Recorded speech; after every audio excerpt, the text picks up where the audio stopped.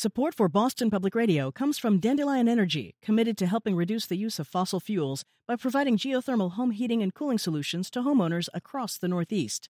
More information at dandelionenergy.com. Ahead on Boston Public Radio, Donald Trump once said, "You see, the mob takes the Fifth. If you're innocent, why are you taking the Fifth Amendment?" Well, that's a question Donald Trump himself will have to answer after taking the Fifth during a deposition with the New York Attorney General today.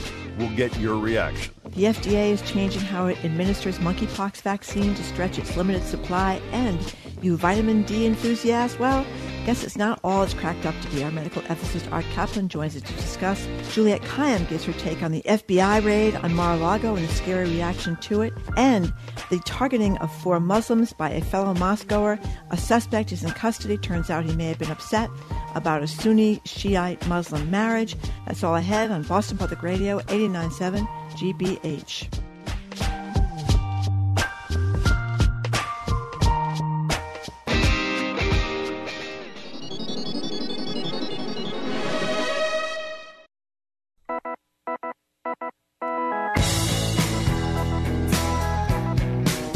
Here's Jim Braude. I am Marjorie Egan. You're listening to Boston Public Radio 89.7 GBH. Good morning, Jim. Hey there, Marjorie. How are you? I'm fine, thank you. By the way, we're at the Boston Public Library on Friday. Elizabeth Warren will join us for an hour to take your questions and have conversations with you. So, over the years, Donald Trump, and this is mostly during the 2016 election campaign, but over the years, he said it was disgraceful that people would take the Fifth Amendment to avoid prosecution.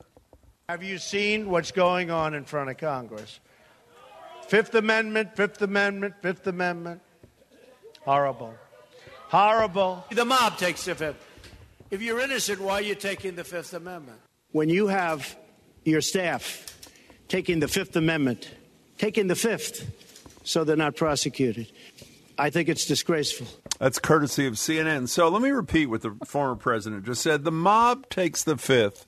If you're innocent, why are you taking the Fifth Amendment? And now that's a question the former president has to answer himself. As you heard on the national news on NPR a couple of minutes ago, Donald Trump took the Fifth Amendment at a deposition this morning before the New York Attorney General. And quite simply, we would like your reaction. 877-301-8970 is our number to call or to text. Let me repeat this.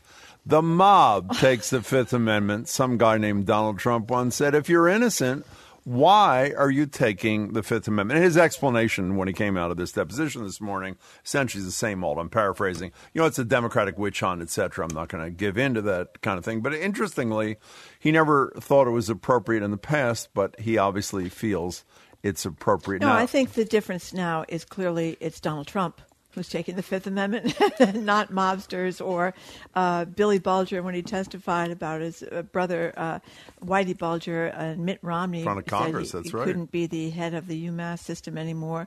Or lots of other, one of my favorite Fifth Amendment takers. Remember Martin Shkreli, our staff put this together for us? He was the guy that raised the price of those EpiPens by like 5,000%. You know, he took the Fifth Amendment when he was asked by the House of Representatives Committee why he had done that outrageous things. A lot of very squirrely people have taken the Fifth, and now the president has taken the Fifth, or the former president taking the Fifth as well. But, you know, we were adding... By the way, excuse me, I hope people, you know, we all watch crime shows. Right. So we all just recite those words, I think without even thinking, take the Fifth. Take the Fifth against possible self-incrimination. Right. Against self-incrimination of former president of the United States. You know, Marjorie said yesterday, as she says almost every day when we're talking about Trump's odd behavior, I'm being kind with the word odd. Remember, he's the guy who said I could shoot somebody on Fifth Avenue, I wouldn't lose a vote. Are there people who are staunch Trump supporters who are untroubled by the fact that the former president took the Fifth Amendment in a deposition before the New York Attorney General? Or do they buy this BS that it's the only way he can respond to the Democratic mob. I think he did not ingratiate himself with the New York Attorney General, Letitia James, when he called her a racist. She's a black woman. He called her a racist. That probably wasn't a good idea. But taking the fifth is we know does not supposedly cannot be held against you in a criminal case, but it can be held against you in the civil case. And this is a civil case. And the theory is that he was in trouble in a criminal way with the Manhattan DA, who seems to have lost enthusiasm for the case. But there was a case building there about what he was allegedly doing was saying that the properties he owned were worth inflated money when he was trying to get rid of them or show how rich he was, and then they were worth deflated money when he was trying to pay when he was paying taxes on them. Michael Cohen was the first person, his former aide, that told us about that scheme. We should add, by the way, with the dread of local angle, the Federal Appeals Court says it is okay for Richard Neal, our congressman up there in Springfield, who represents, of course, what committee is he on? Chair of the Ways and Means Committee. Yeah, Excuse me, the Powerful Ways and Means Committee. I said that they can get Trump's taxes in the Powerful Ways and Means Committee, although it may be a while because Trump will probably appeal it to the Supreme Court. But, I just want to – we know the investigations going on now with the January 6th, dereliction of duty, inciting a mob, all that stuff. Sedition, et cetera. Right. Being a traitor to the United States of America. With the Georgia election results where there's another African-American district attorney, Fannie T. Willis, who's going after him there. That's a criminal case. We have the Mar-a-Lago missing boxes investigation the FBI raided his house for, and the business practices investigation all over the place. I forgot about this one. What's that? The Westchester, New York Golf Club investigation. I don't even know about that one. What's that? But, this is on top of so many years of grifting. I mean, way back when he ran for president, we know that he had to pay a $25 million fine for running a fraudulent school, the Trump University there. We know that he was found guilty of racist practices in apartments back with his father. Guilty, but he came out and he said he won that whole thing. His children can't run charities for years. He can't either. I think he can't either, but I know his children can't, for years in New York State because they were running a fraudulent tragedy. It's just like one grift. Charity, too. A fraudulent tragedy is what probably the people who spent money there consider one it. Grift after another, and it is amazing. But I know, I have to say, I think that much of that list, except the potential sedition and the insurrection thing, this is huge. Let me tell you something. All you have to be, you don't need to understand anything. Everybody watches television. Everybody watches crime shows. Right. And everybody sits on their couch and nods without thinking. As soon as one of the people on the show takes the Fifth Amendment, what do you do when you turn to your spouse or your partner or your kid? What do you say? Guilty. Guilty. Exactly. Exactly as Trump himself once said.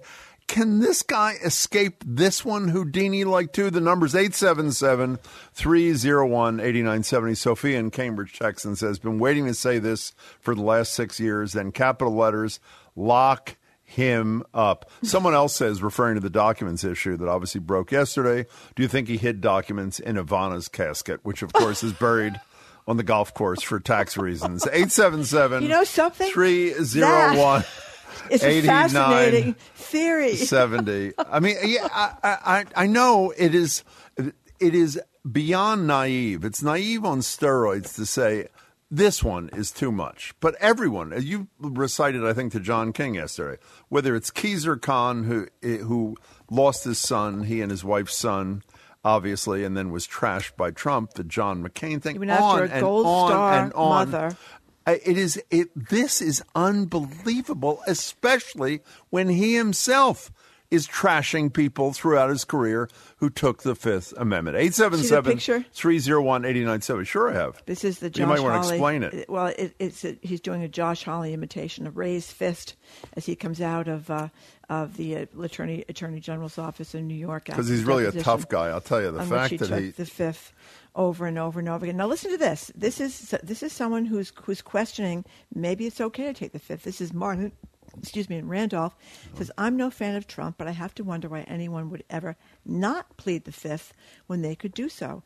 It's not wise to give prosecutors any material for a fishing expedition, even if you are entirely innocent.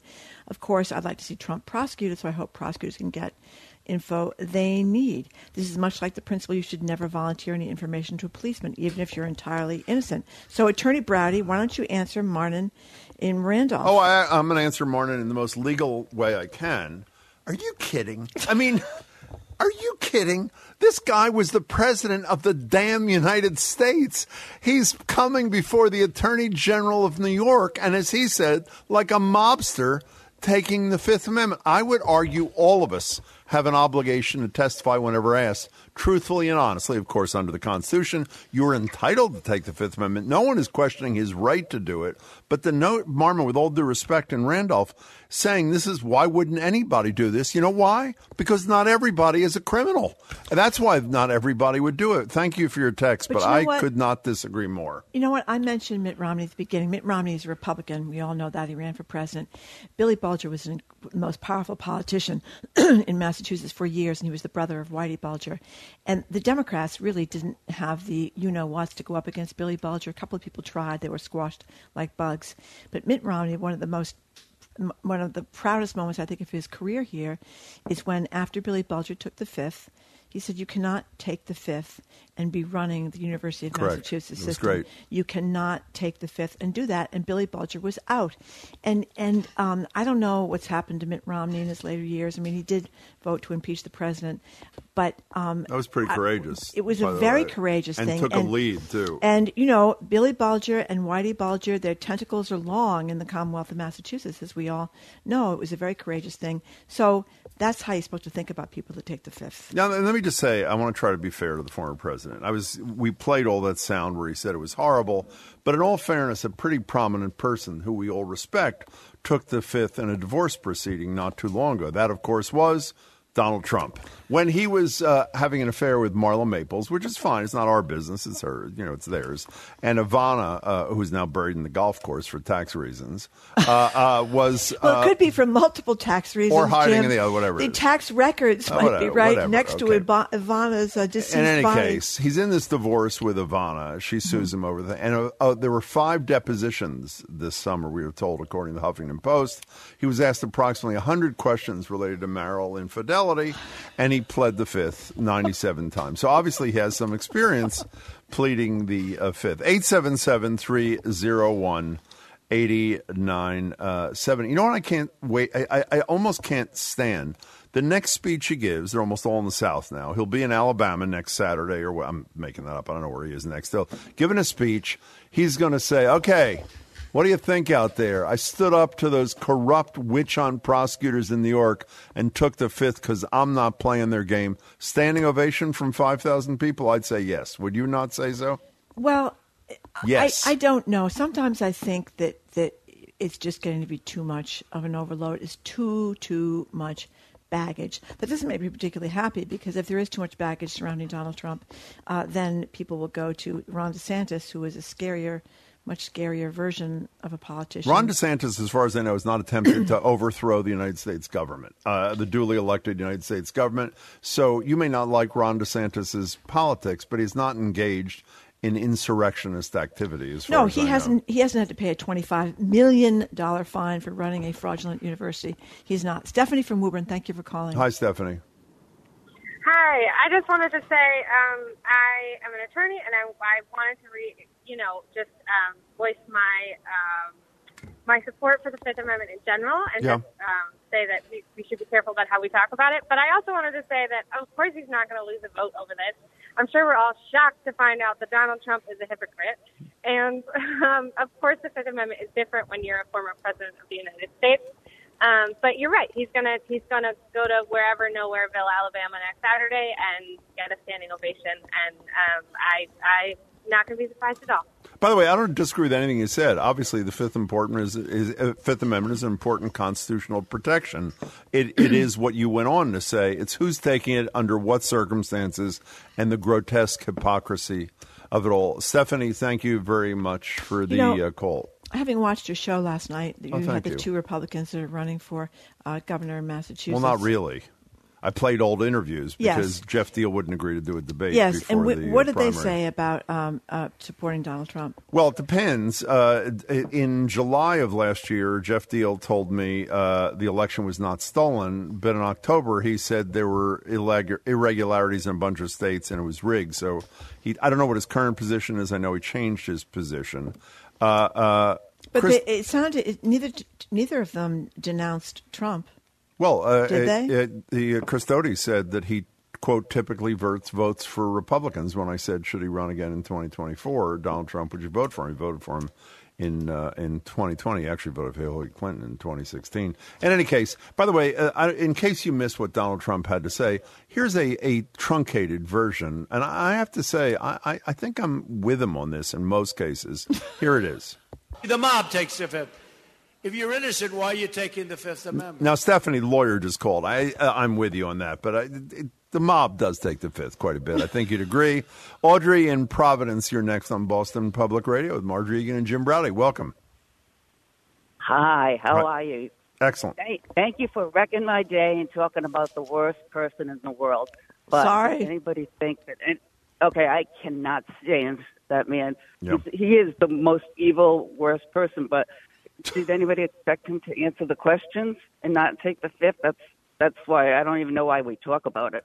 It's all the same, right? Well, I hadn't thought about it, but I maybe naively would have said that, yeah, I would have assumed that he would have answered the questions. But you're right; it's probably naive on my part. So you're probably you're right. You're right. It does bear mention, though. It is a fairly odd thing. Would you not agree, Audrey?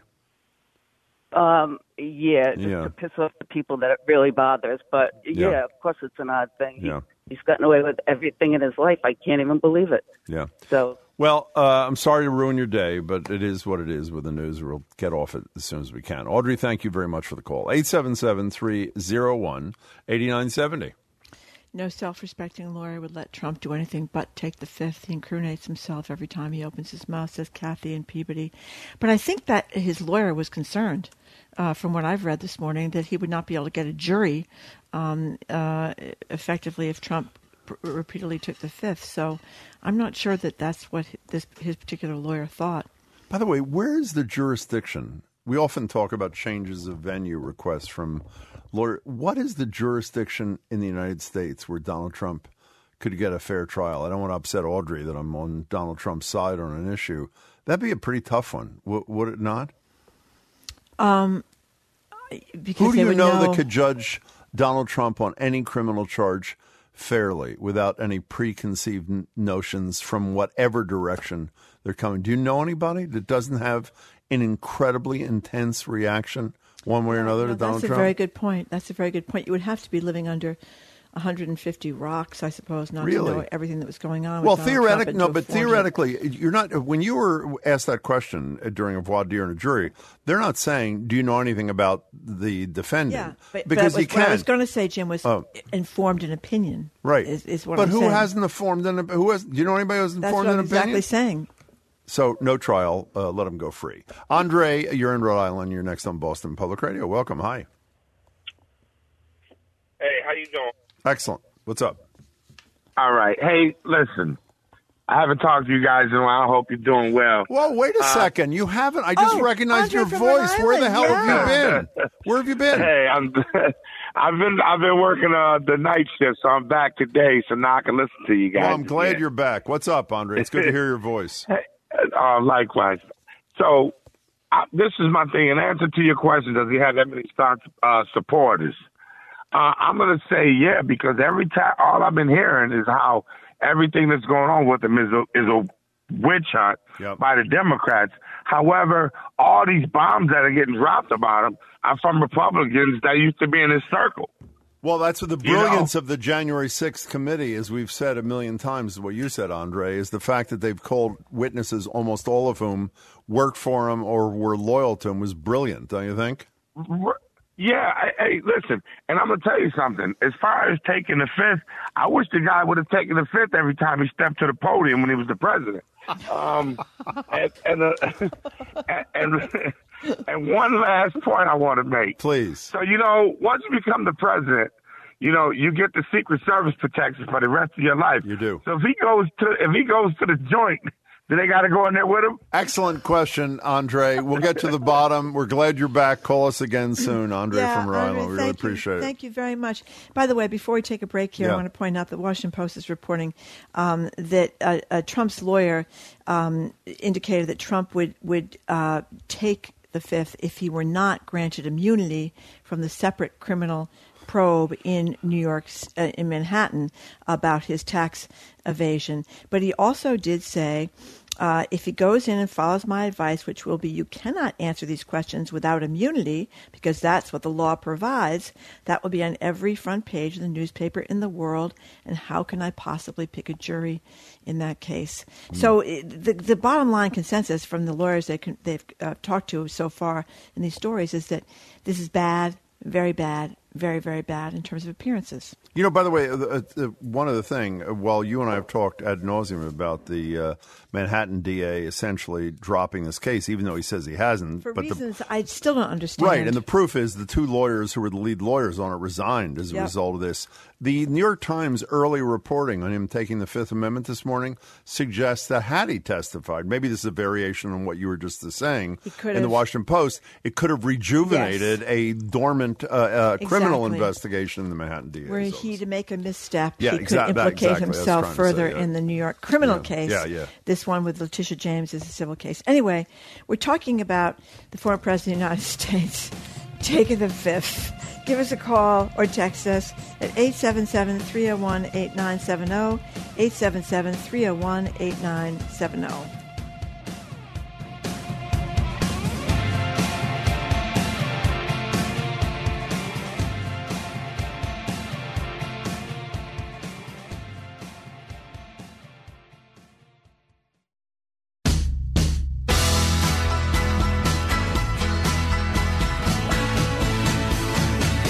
Welcome back to Boston Public Radio. Jim Braude and Margery Eagan. We're talking about Donald Trump taking the Fifth Amendment before at a deposition before the New York Attorney General today. You know, Margery, we mentioned yesterday when we were talking about the search of Mar-a-Lago that the head of the FBI was obviously an appointee of Christopher Wray, of Trump. I didn't know until I just read Amy on Martha's Vineyard's text. Maybe you did. The judge who signed the warrant is a Trump appointee as well. Do you know that? Is that true? I didn't. Can you guys check that and see? It very well may be true. I just didn't know. I was just thinking, though, for a second. Can you imagine being in this man's shoes? You got the Department of Justice breathing down your neck. You got the FBI raiding your house. You got the Georgia DA, the Westchester DA, the Manhattan DA, all breathing down your neck. You got Weisselberg, who ran his company for years. He's going to be in court on Friday on these tax evasion. The financial guy, the financial guy going to be in court on Friday on these fiscal things. I mean, how do you get up in the morning? You know, I can't believe we didn't have this discussion before we went on the air. I can't believe it. Last night I got a bill from Comcast. You were 2 weeks late. I was going to say Con Ed from my days in New York a mere 35 years ago. No, it's not Boston. Whatever the thing is in N-Star. Is it N-Star now? I think think so. Yeah, and said I was a few days late. Yeah. I was actually anxious. I'm saying, exactly. Oh my God, my credit rate. Oh my God, I can't, and I am late. I forgot to pay.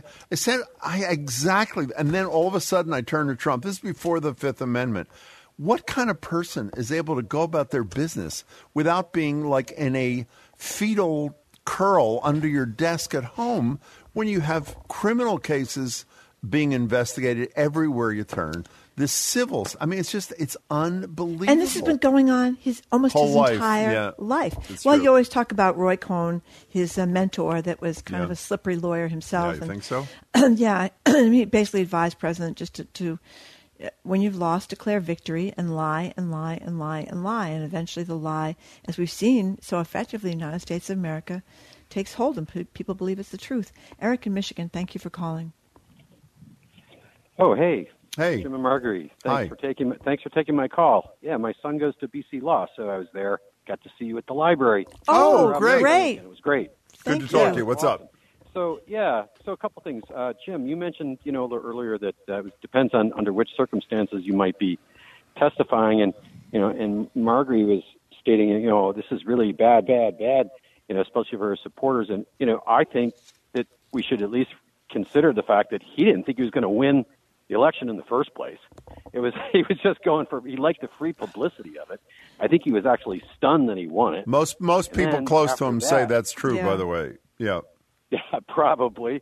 And then after he won it, he's still acting like he's a private citizen rather than a public figure, and so the reason he's taking the Fifth to me makes perfect sense. And I say that because in his view, this is all trumped up fake. I shouldn't have used that term. It's all manufactured anyway. So he's not really taking the fifth like you and I might, because it's all fake.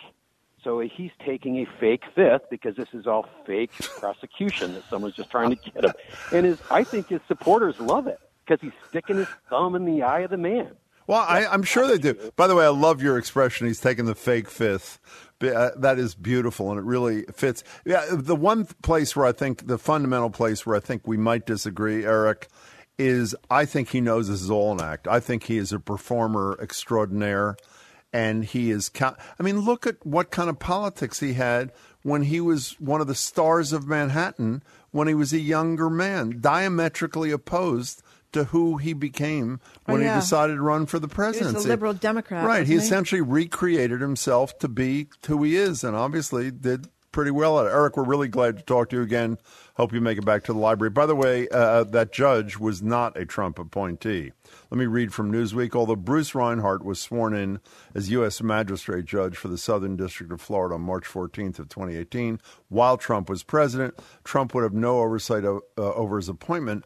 As stated in the U.S. Court's website, I didn't know this, a U.S. Magistrate Judge is appointed by a majority vote of active district judges of the court. It's different from a traditional district court judge, like, for example, Nancy Gertner, who was nominated by Bill Clinton.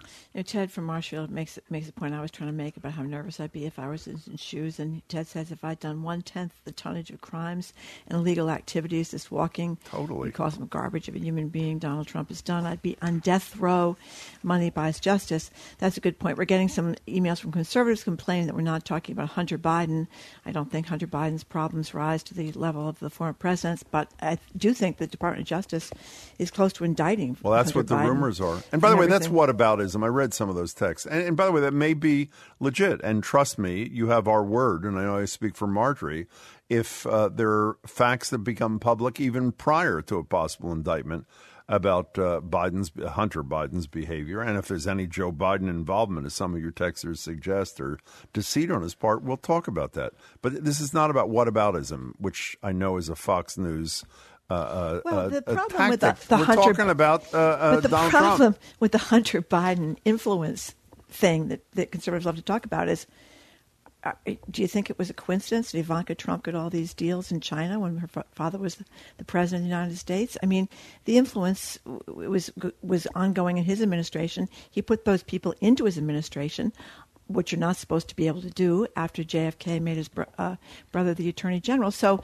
yeah, Hunter Biden may have done horrible things, and he may be about to face the music from the Department of Justice, but Trump's children did similar things. Yeah, by the way, that's whataboutism too, Marjorie. Well, it is whataboutism, but it kind of deflates the Hunter Biden thing. By the way, the other great thing about Ivanka and Don Jr. was the scam on the condos in New York State, where they were in big trouble with the district attorney there, Cyrus Vance. Yep. And what happened when Cyrus Vance got a $50,000, I think it was $50,000 contribution from Trump's people? Lawyers.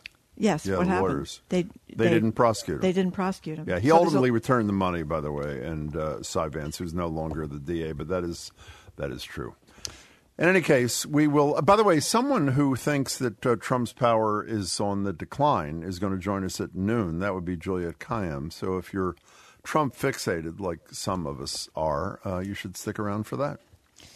You can't help us, like moth to the flame. Can't help it. Coming up, we're going to talk to our medical ethicist, Art Kaplan. He joins us to talk about vitamin D, which may not be what it's cracked up to be, or isn't what it's cracked up to be, monkeypox vaccine, and then a really moving story about the difficulty, if you are disabled in a wheelchair, of flying in airplanes. Art Kaplan is next, 89.7 GBH, Boston Public Radio.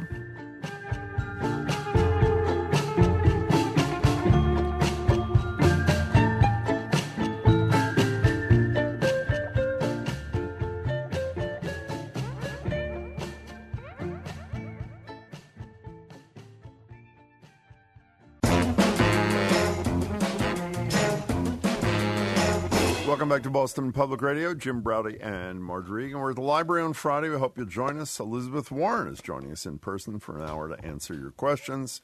We're joined now, though, by medical ethicist Art Kaplan. Art is Drs. William F. and Virginia Connolly Mitty Professor and founding head of the Division of Medical Ethics at NYU School of Medicine in New York City. Hello there, Art Kaplan. Hey, hello. I got to get up there sometime for that library show. We would love that, actually. I think listeners would, too. I spent some of my wasted youth in that library. Well, we get a big crowd for you, Art. No question about it. We have a lot of fans. By the way, for those who don't know, Art is a Framingham kid, we should say. So, Art Kaplan, you were kind enough last time we spoke with you to give us a heads up on this great conference involving pigs, or at least one pig. Pigs. Apparently coming back to life. Marjorie. And you told us about it. No, they're not coming back to life, Marjorie. Well, Art's going to explain. But the deal is, it was like a huge story that broke all over the national news. Like with it was huge. So tell us about this conference and tell us about the dead pigs that are not really coming back to life. But it's encouraging. Well, we want them to come back to life if they will register and pay the conference fee. That would be absolutely desirable. No, so we have friends at NYU that we work with at Yale and in the transplant field, and they work with us on many issues. And they did an experiment which was startling, to say the least. They had a pig that they got from a slaughterhouse that was going to be killed. They anesthetized it completely and then killed it, basically waited an hour, put in, I'm going to describe it as artificial blood. It's much more than that, but that's a pretty good summary of what they did. Their magic solution, they called it Organ X. Lo and behold, after this pig is dead for an hour, they get some twitches in its muscles. They get some signs of electrical activity in some of its organs. It is not alive. It's not running down the street. But nonetheless, if you will, biological activity restored by putting in this chemical solution that they have invented. It's startling. I mean, obviously there were a lot of headlines that said, pig resurrected. That is not true. They don't even know if the pig's brain came back, for example. But, I'll put it this way, just for an opening comment. It reminds us that death is not an event. It doesn't happen like, 4:02 p.m., pronounced dead like we see on TV. It basically is a process where the body shuts down gradually and peters out, and even an hour later, you can still generate some kind of activity in the body if you have the right chemistry. By the way, the same scientist this morning said that Elvis will be performing in Vegas this weekend, which is an amazing. But I read a lot about it after you sort of whet our appetite, and the sense I get, please correct me if I'm wrong, it's not so much that they believe they're headed in the direction of bringing back the dead, but on an issue that you care a lot about and are deeply involved in, the likelihood of, I don't know if this is the right verb, regenerating an organ, for example, of a dead entity so that it can be transplanted. Which, yes. That's a primary focus. Is that yes, a fair absolutely. summary? Okay. So, again, a little macabre here, but if you signed up to be an organ donor, which I hope all of us do, it's still, despite all its problems, it saves lives. Mm-hmm. You basically can't be an organ donor unless you're in an ICU on machines. So even though a lot of people sign up, most people can't do it. They die in a bed, or they die in their apartment.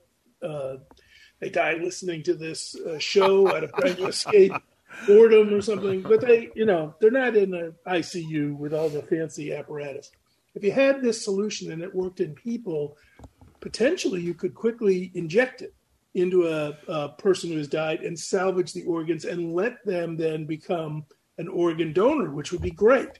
So that would greatly expand the pool of transplantable organs. That would get rid of a lot of the shortage that we face every day. One other thing, if you suffered, let's say, a bad injury, you were drowned and they pulled you out of some lake and your heart is stopped and everything, maybe they could administer this solution on the spot and kind of use it to get your heart going if they did it very, very quickly. It might be a kind of rescue intervention. I don't know if it's going to wake up anybody after an hour, but maybe after 30 seconds, yeah.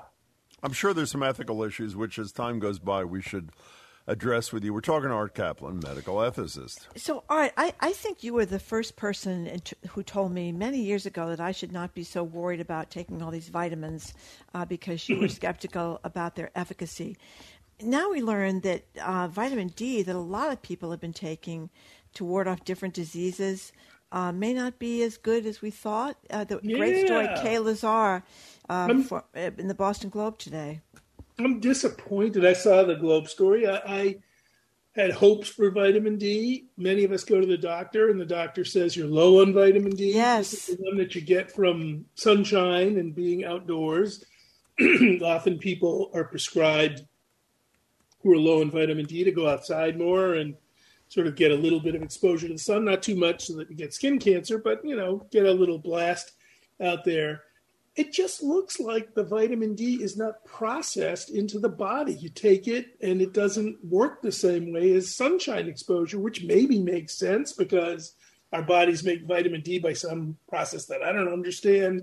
Through sunshine triggering it, taking a pill isn't the same thing. So the story basically said, not working, not doing anything. We have to add this to the long list of things that Jim can't take anymore in the hopes of eternity. You think he's joking, brother. I used to get vitamin D shots. You know why I stopped vitamin D shots? You did? Not because my vitamin D something was low. Not because I decided against doing them. I forgot to go back and get whatever quarterly or whatever. But I got shots. But one question I wasn't clear on, and maybe we don't know, but vitamin D for osteoporosis. That was mentioned in the article. Didn't seem to do anything for that either. Listen, I'm not anti-vitamins. I'm not anti-vitamin D. I wish they worked. It would be great to be able to take something and slow osteoporosis or whatever, diseases we hope the vitamins help us with. The only one that's still on my list is vitamin C. That still seems to be important to take because we don't make it. Well, what was also distressing, this wasn't in the story today, but for years, women post-midlife, 35, 40, were supposed to start taking calcium, right, for osteoporosis.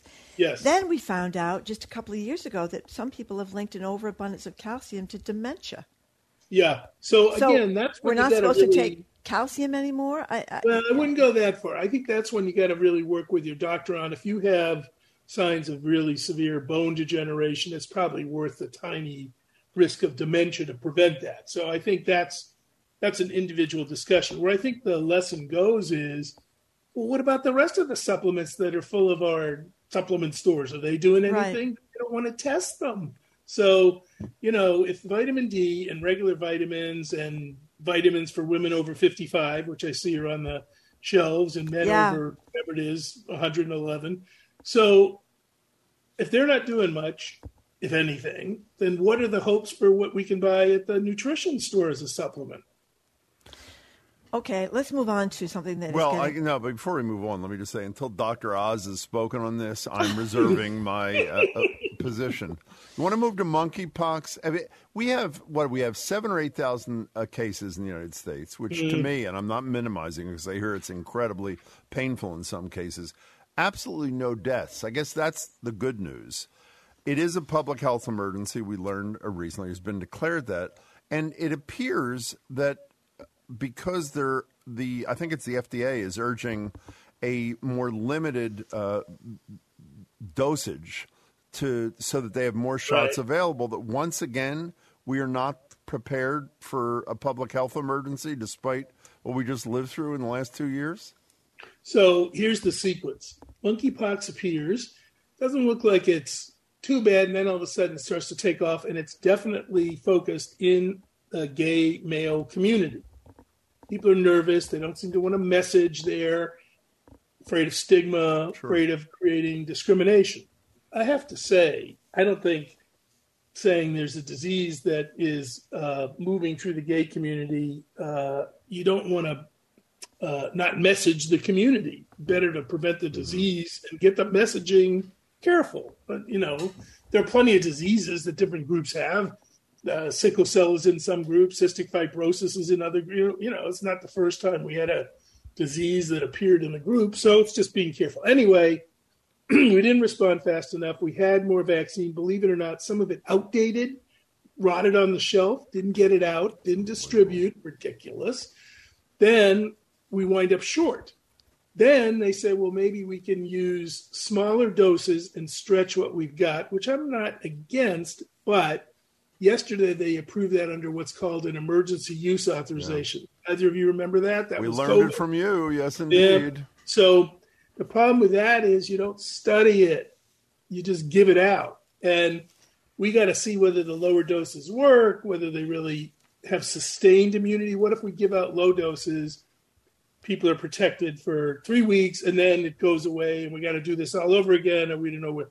I think the idea is they're hoping if they stretch the first dose now, they'll get enough here by October, November to do the second shot, and this should be a 2-shot vaccine. So stretch, okay, but I wish they were doing it as research, not as emergency use. We ought to went down. Look, we did this with COVID. We all got 2 shots, and then you guys spent hours here asking me, do I need a booster? What is a booster? Yep. Do I need a 3rd shot? Do I need a 4th shot? We never studied it, so we couldn't answer it. Well, I'm proud to be saying I'll be getting my 5th shot in September if Joe Biden gets his way. So Art Caplan, I want to talk to you, and I want to commend the New York Times for doing this, for following this gentleman, Charles Brown, who a former Marine who was injured in a diving accident and paralyzed. The ordeal he goes through getting on and off airplanes, described it as embarrassing, uncomfortable, and risky. My heart went out to this guy. Tell us about him. Look, we try somewhat to make public facilities disability friendly. I can tell you, having gone down to New York and as someone who ambles around with a cane because of spinal stenosis, the New York subway system is not disability friendly. You can't use it. Half of the elevators are broken. I've been on the MTA. I've seen it hard to get into stations there. I remember not counting the people who fell through the stairs because they didn't maintain things properly. But people should be able to fly with appropriate aid to get on and off planes. We see that, they get wheelchairs for people at the airport. These days at airports, things are a little chaotic, so the wheelchairs may not be coming quickly for those who need them. But even if you have them, they don't know how to get you on the plane safely. They don't have people strong enough to get you down the aisle. This guy said he was dropped a couple of times and injured. We got to do better. The country has to make airplanes, trains, subways, buses disability friendly. And I know there are kneeling buses. I see them. And I know there are some accommodations out there, but we're not doing enough. And this story is a big reminder that it's a fundamental inequity. It's not only getting on and off the plane. I'm really embarrassed. I never thought of this. We all know how confining and claustrophobic the bathrooms are on the planes. You can't use the bathroom. And I wasn't aware that it's only on airplanes that have 2 aisles that there's a requirement that there be a bathroom big enough to accommodate a wheelchair. So another horribly painful part of this story, and I agree with Marjorie, they did a great public service in the New York Times, is the guy was thirsty but couldn't drink in the airport lounge or whatever you call it, at the airport for getting on the plane. Eat. Because he was afraid he'd have to use the bathroom. I mean, it's just, and I didn't read the story carefully enough, so one of you can, the Americans with Disabilities Act, I assume, exempts airlines or something or at least some public transit, because otherwise they couldn't get away with this, right? I mean, I don't know the answer to that, but I'm going to say I bet not, and I wish we'd get some lawsuits running. One other thing to remember about disability accommodation, and I notice this a lot, even if you're able-bodied, you still would like a bigger bathroom. Yeah. If you don't, bigger street signs help everybody. It's not... I think everybody benefits when you have disability accommodation. Jim is a big guy. I'm a big guy. Fitting into that bathroom on the airplane requires gyrations that I haven't engaged in since the 7th grade dance. It's like twisting, turning, trying to squeeze into that thing. It's absurd. Well, it's not a problem for me because I have such a hard time getting into the seat that once I'm in it, I can't get out anyway. I mean, it is incredible. I just want to add to this, too, though. It's not just getting on and off the airplane in the bathroom. She goes through this horrible experience getting pat down by the TSA, where they're inside his thighs and ask him to stand up. And he says, I can't stand up. Yes. And the guy's, disputing that, and he's trying to pat his butt. And then he talks about the difficulty if you don't have a bunch of people to help you with your luggage, right? I'm trying to get the luggage off the rack. And let me say, too, I've used a wheelchair once in a while to get far in an airport. There are some great people who help you go out of their way, get you out to the street, get you out to your ride, or whoever's picking you up. But not everybody does. So you could be left, so to speak, inside the airport. You can't get to the curb where the ride is. Yeah.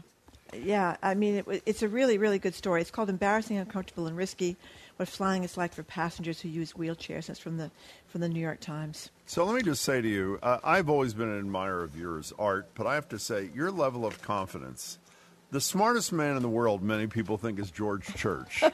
And Art Kaplan has decided to go head-to-head with George Church when it comes to de-extincting, a word that Art will explain in a minute, the woolly mammoth. What's the subject matter and what's your position there, Art Kaplan? It is Jurassic Park, bringing back extinct animals, dinosaurs in the case of Hollywood, the woolly mammoth, not so long extinct, used to prowl around the plateaus or the steppes of Russia out in Siberia, sort of a cousin or relative to the elephant and so on. They're not around. We see them. I think we got a few museum samples of a tusk or maybe couple of one or two intact ones. Anyway, George thinks it would be a really good idea to bring them back, although every time I ask him why, it's more just to study them or understand them or for the, interest of seeing an extinct animal. My argument, which, by the way, is correct in terms of... Long pause, yes. Yes, is correct, is one, they're going to be lonely. You're not going to make that many, so there's just going to be a few of them. Two, where are they going to live? On the steppes of Russia? You mean next to the nuclear plant that's out there now, or with Putin's army or something? Those environments have all changed. Three, we all know we got new viruses and bacteria attacking us every year. These things aren't going to live 5 minutes because they were made for a different world of 20,000, 30,000 years ago. Today's, I think, bacteria and viruses will kill them. And what's the point anyway? Well, I'll tell you what they say. I hope I get this right. I have a little sound from when George Church was with me on TV a couple of years ago. I think he was there when Ben Mesrick, who's a local guy who's written a million books that have become movies in a second, Ben Mesrick was there, wrote a book called Woolly. And I think the contention is that it's not just an experiment in can we do it, but also has potential impact on climate change in terms of the ability of herds of woolly mammoths and what they can do with the tundra. I don't really understand. But in any case, here is the other side of this argument. Harvard geneticist George Church was with me, I think, in 2017. Yeah, talking about here's the incorrect side of this argument. Go ahead. Here he is saying that scientists even then, 5 years ago, had made strides in bringing back the woolly mammoth. Here's George Church. Already 2 genes have been brought back. So first of all, it's a miracle we can even read ancient DNA, much less recreate it. But 2 genes have been brought fully back and tested and shown to be what you would expect of something that was cold resistant. So the answer is likely yes. Parts of it, at least, yeah. We decided for a variety of reasons not to play the part when I said, well, Art Kaplan. And he went, right, Art Kaplan? Right. So the idea, we should say, because it's in the New Yorker piece, is that the mammoths would populate the permafrost, avert its melting by turning wet tundra into dry grasslands, which better sequester. By pounding on it because they're huge and heavy, and they'd pound on it with their not paws. What are they called? Hooves or whatever. Hooves. We're going to have 10,000 woolly mammoths prowling the steppes of Russia? But who's dreaming here? Come on. This is ridiculous. Okay. One last thing before you go. Hey, by the way, I'm not against trying to save the climate, but I think we could do better than reinventing woolly mammoths to go pound on the frozen or not so frozen tundra or whatever it is. Count me as pro woolly mammoth. Before you go, the really disturbing story that we read about how, again, embarrassing not to think about how heat is a huge problem for so many workers in so many industries in this country. And here's the big shocker, that many industries are fighting any efforts by the feds and others to put regulations in place that have some safety controls vis-a-vis heat, and hate is probably the right word, heat and the worker, Art Kaplan.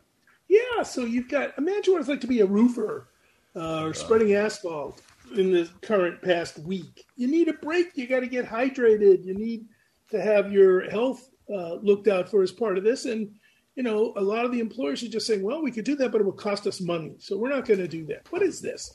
Charles Dickens in the 19th century? Please, we need tougher legislation to protect workers. And by the way, heat kills a lot of people. I know it's a lot of people who are elderly without air conditioning or fans and sort of locked into apartments. But a lot of those jobs are very dangerous. There are a lot of deaths, and I'm sure some of them are due to trying to work in horrible conditions. So I thought, to be honest, that this had been solved. So did I. Yeah. Well, it's mostly, once again, Republican legislators that are doing this. One of these heat bills has failed 3 times in Florida. And they were talking in this story about how in Florida the lawmakers did support heat safety for student athletes. I forgot about that. That's right. But when asked to extend protections to the state's outdoor workers, many of whom are Latino immigrants from Central and South America, they let the bill die in committee.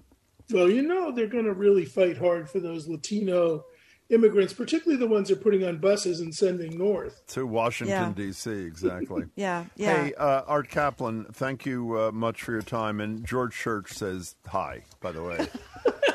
Hey, by the way, some wise guy's going to write me, I know this, and say, well, you got that magic pig solution. You got a museum specimen of a mammoth. Why don't you just go wake them up? Well, next, I guess, is the case. I do want to talk next week, though, about the ethical issues of reviving even a piece of an animal that is dead. Yeah. So well, it makes it hard to have dinner in some places. Art, good to speak to you. Talk to you next week. Be well. Art Kaplan, thank you very much. We've been speaking with medical ethicist Art Kaplan, Drs. William F. Virginia Connolly Mitty Professor and founding head of the Division of Medical Ethics at NYU School of Medicine in New York City. Up next, our national security expert Juliette Kayyem will walk us through the implications of the FBI raid at Trump's Mar-a-Lago estate and the targeting of Muslims in Albuquerque. The good news is we think we have a suspect. She's next on 89.7 GBH, Boston Public Radio.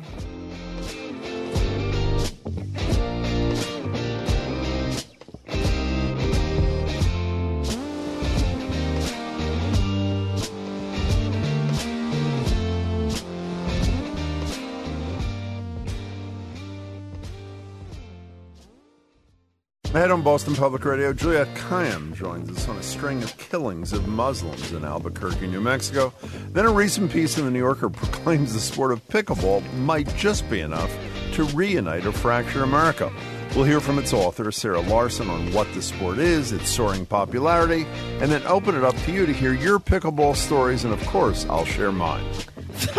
Excuse me? Foreign private equity has its hooks in New England's fishing industry. We'll hear from Will Sennett of the New Bedford Light on his joint investigation with ProPublica. Then Boston Globe cannabis reporter Dan Adams on the legislature's approving reforms to Massachusetts marijuana laws and marijuana besting blueberries in dollar sales in, of all places, Maine. All that coming up on Boston Public Radio 89.7 GBH.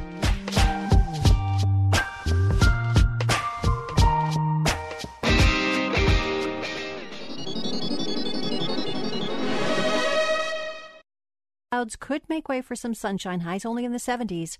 A chance of showers tonight, lows in the 60s. Right now, 71 in Boston. Support for NPR comes from NPR stations. Other contributors.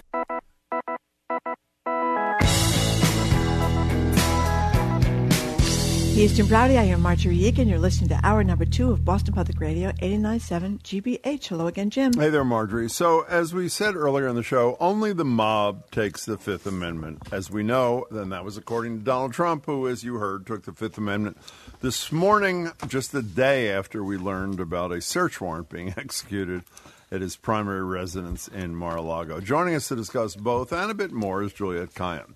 Juliette's former Assistant Secretary for Homeland Security under President Obama and the faculty chair of the Homeland Security Program at Harvard's Kennedy School of Government. Her new book is The Devil Never Sleeps, Learning to Live in an Age of Disasters. Hey there, Juliette. Hello to both of you. You know, I love talking to you, Juliette, because not only did you teach me to pace the rage, you taught me how to live in an age of disasters, and I feel like every day is another one. So I want to know it may be the same advice, right? You know, I mean, yeah. So what do you think about the former president taking the Fifth?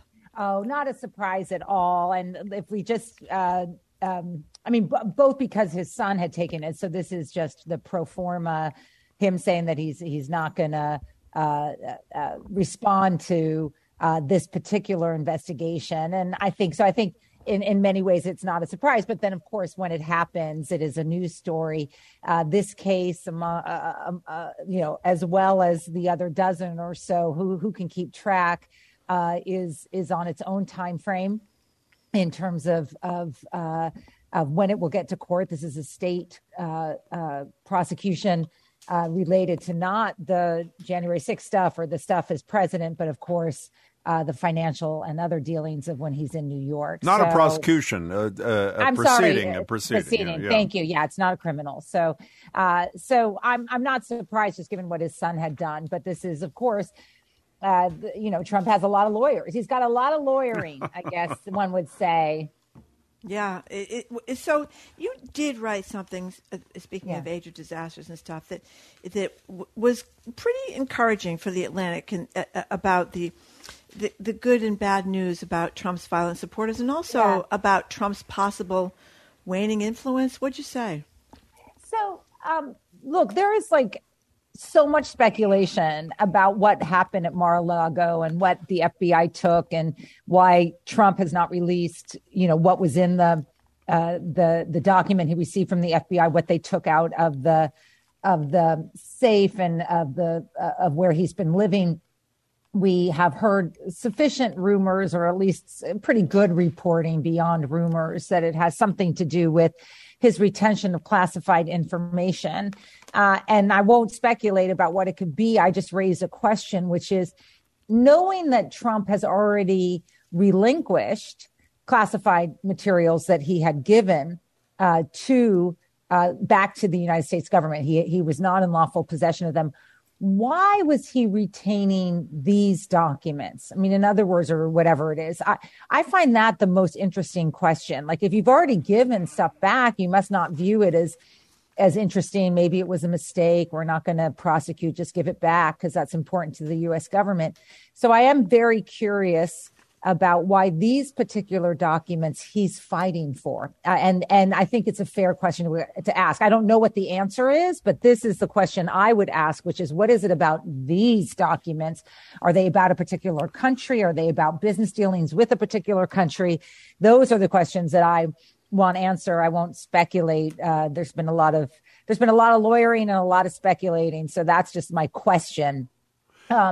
About it. Okay, but let's get to the other part. What we do know is the action of the FBI going to Mar-a-Lago triggers something like I have never seen before in the world that I unfortunately often live in, which is the cesspool of deplorables and violent MAGA.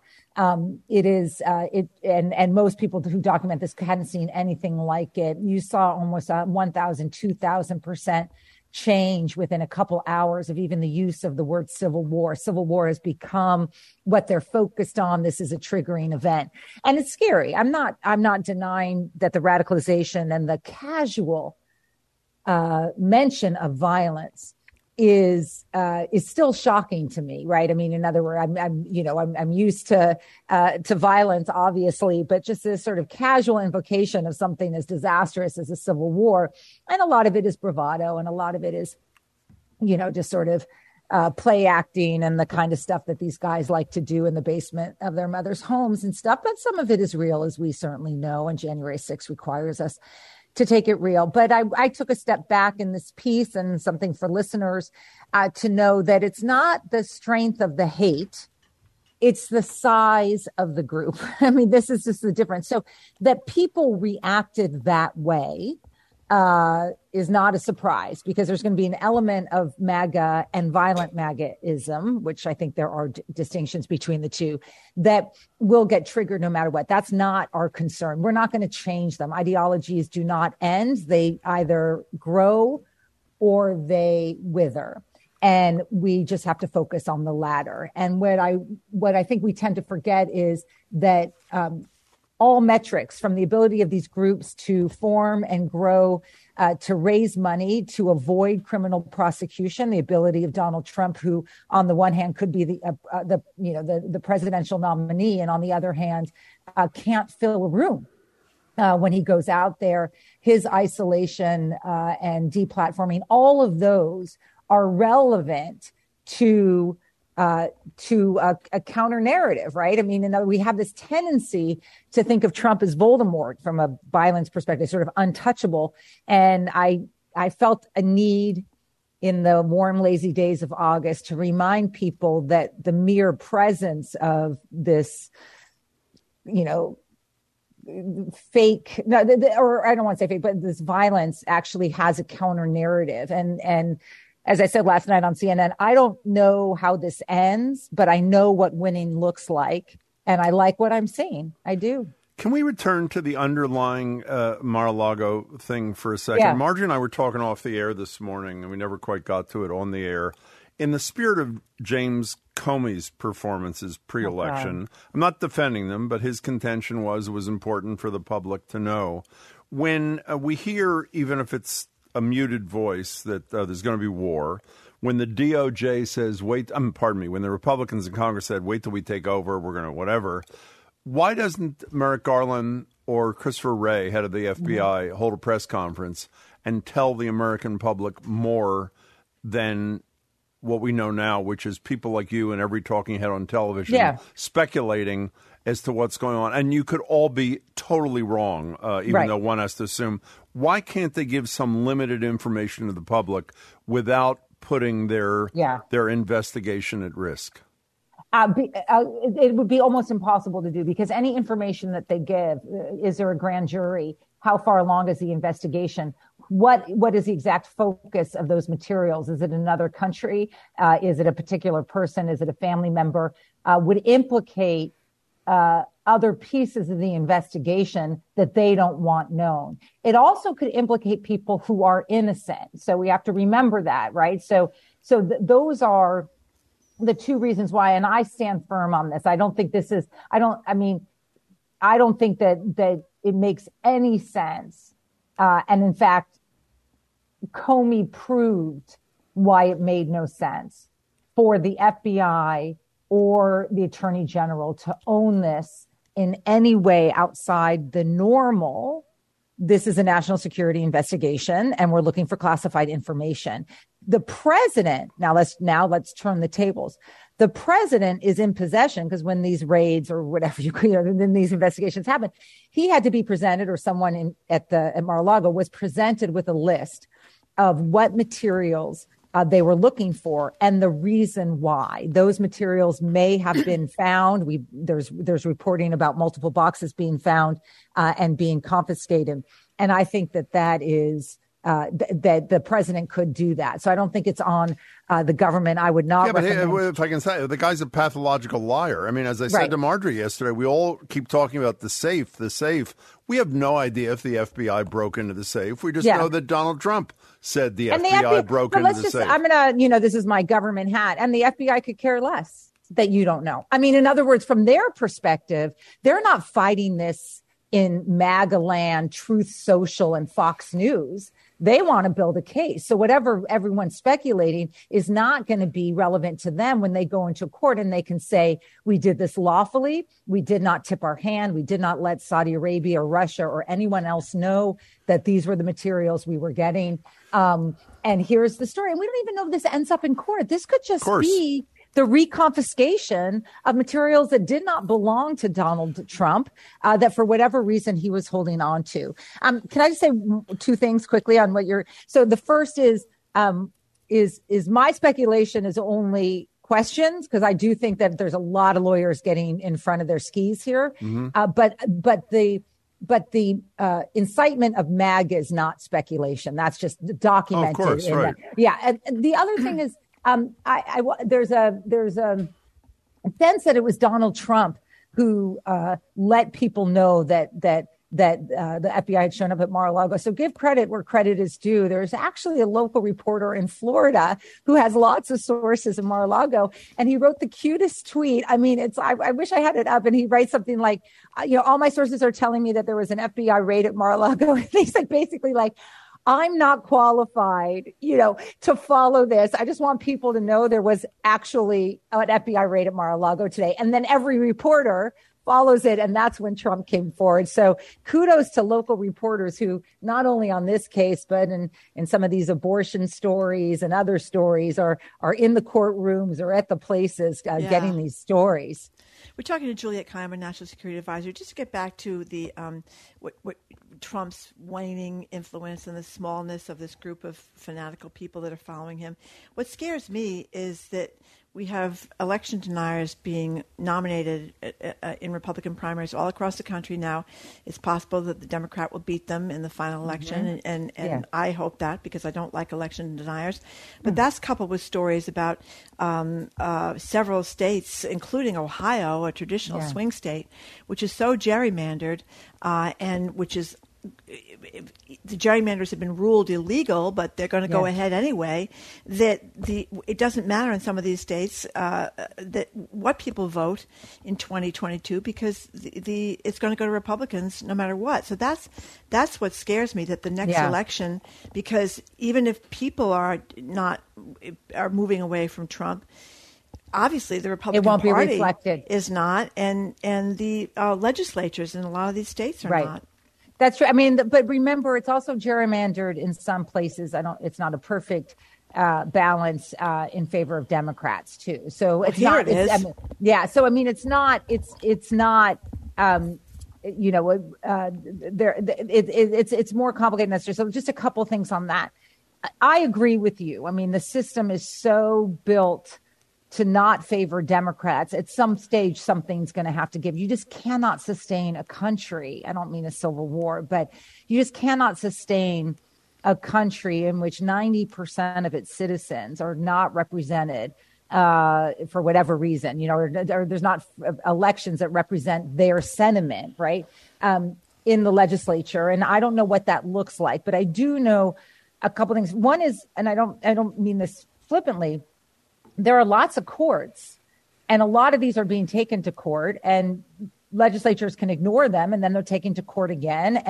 And the Supreme Court has not been consistently in favor of Republican gerrymandering. It has been also has deferred a lot of these cases. It won't take them. So there'll be a legal fight of which the win versus the loss has been whatever percentage it is, fundamentally for better representation. The second piece is I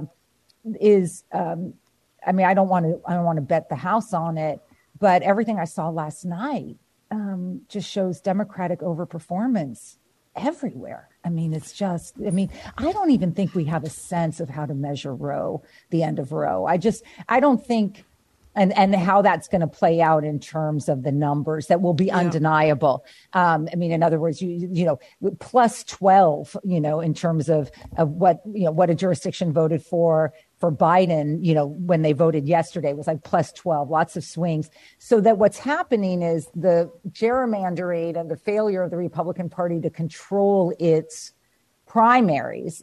Once again, I said this last week, the GOP could stop this. It's the brokered primaries that is allowing for this nonsense. these people will more than likely lose because they are winning in states that will not tolerate what they're selling. Now, they could try to pivot. It's not working for J.D. Vance. It's not working for Dr. Oz. Dr. Oz is basically in Europe calling it a day, like as far as I can tell.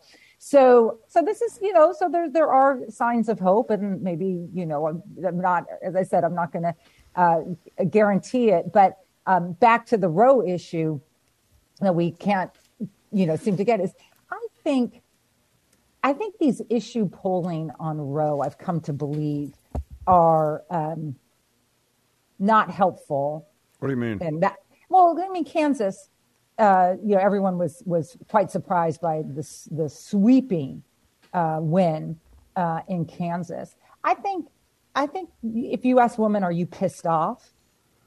That's going to get you your polling. Yeah. I mean, I think Roe. I think we've transcended Roe with the opinion in the Supreme Court. I'm sort of beyond this. Not that I don't care about it, but from a personal perspective, I don't feel this debate anymore. I'm too old and cranky. But I, obviously I have a daughter and I care about it. But we live in Massachusetts, so it doesn't hit us in the way that it does. I have to say, I'm not clear what you're saying about the I think that on this. I think if you ask women how they care about Roe, do they want restrictions, whatever, you're not going to get the numbers that showed up in Kansas. And I think what instead Kansas reflected was a lot of women just tired and pissed. What it also reflected was a single issue vote. You weren't being asked to go into a ballot box to vote for a candidate who has lots of positions on lots of issues. On lots of things. You were asked to vote on one particular issue. And by the way, I would assume that there'd be a similar result, as surprised as I was by the margin in Kansas, in virtually every state, including a lot of red states, if there was only that issue before the voters. The question is, how is it going to reflect itself come midterms when it's a multi-issue candidate, obviously? Except for the Democrats would be idiots not to make this the issue. Oh, of course they should. I mean, it's just crazy. Well, let's move on to this slaying of these Muslims in Albuquerque. We have a suspect now, and it turns out, according to reports, that he's upset about his daughter. He's a Muslim himself, right? Yes, he's a Sunni Muslim, apparently upset that his daughter married a Shiite Muslim. Is that what this is all about? Yeah, it is. And it's horrifying. And it's, the personal aspect of it is crazy. This is sort of like a sectarian violence in the sense that we've never really seen the Sunni Shia division that we've seen in the Middle East play out violently in the United States. We tend to view the Muslim community as monolithic here. Though it's interesting, most Muslims in America are of African descent. Most Arabs in America are Christian, just to lay out how complicated these things are. Me being an Arab American Christian, where most Muslims are not from the Middle East here in the United States, but from Southeast Asia or Africa. So it's a complicated community. And I've never, to my knowledge, I tried to do some research yesterday. To my knowledge, I don't know of a single case like this. And it's a good lesson for people who were pushing people like me and commentators to make sweeping judgments about what it might be. Is this anti-Muslim hate? We just didn't know, but we knew that a particular community was targeted for reasons that we didn't know. And now we know that it's some combination of the sectarian division with a clearly very conservative sociopathic father and victims who didn't deserve it. It is just horrifying. I will say, by the way, we didn't even say as a predicate for there were 4 Muslims murdered, yes. 3 in short period of time, yes. and 1 at the end of last year. I'm sorry, Julia. Yeah, and the Albuquerque police didn't know that the 4th one was related until more recently, and all of them. Of the 4, so 1 was killed in front of a halal market. One was killed after attending a funeral of the other 2. Yeah, one horrible. was killed at an Islamic type recreational center. I think what's important in the way I do in my book is let's amongst the horror, let's look at what worked, right? Because we know what doesn't work, right? Where that you don't need to remind me that a lot of things don't work. I think when you juxtapose what the Albuquerque political leadership and police department did the moment they realized we've got something that's not normal. The Muslim community in Albuquerque is 0.3% of the population. So you have four Muslim men dead in such a short period of time, 3 within a 7-day period. You've got a statistically significant thing going on. And they immediately came out to hear the Muslim community speak praise of law enforcement is not common, simply because they're an immigrant community. And a lot of times they have issues with law enforcement.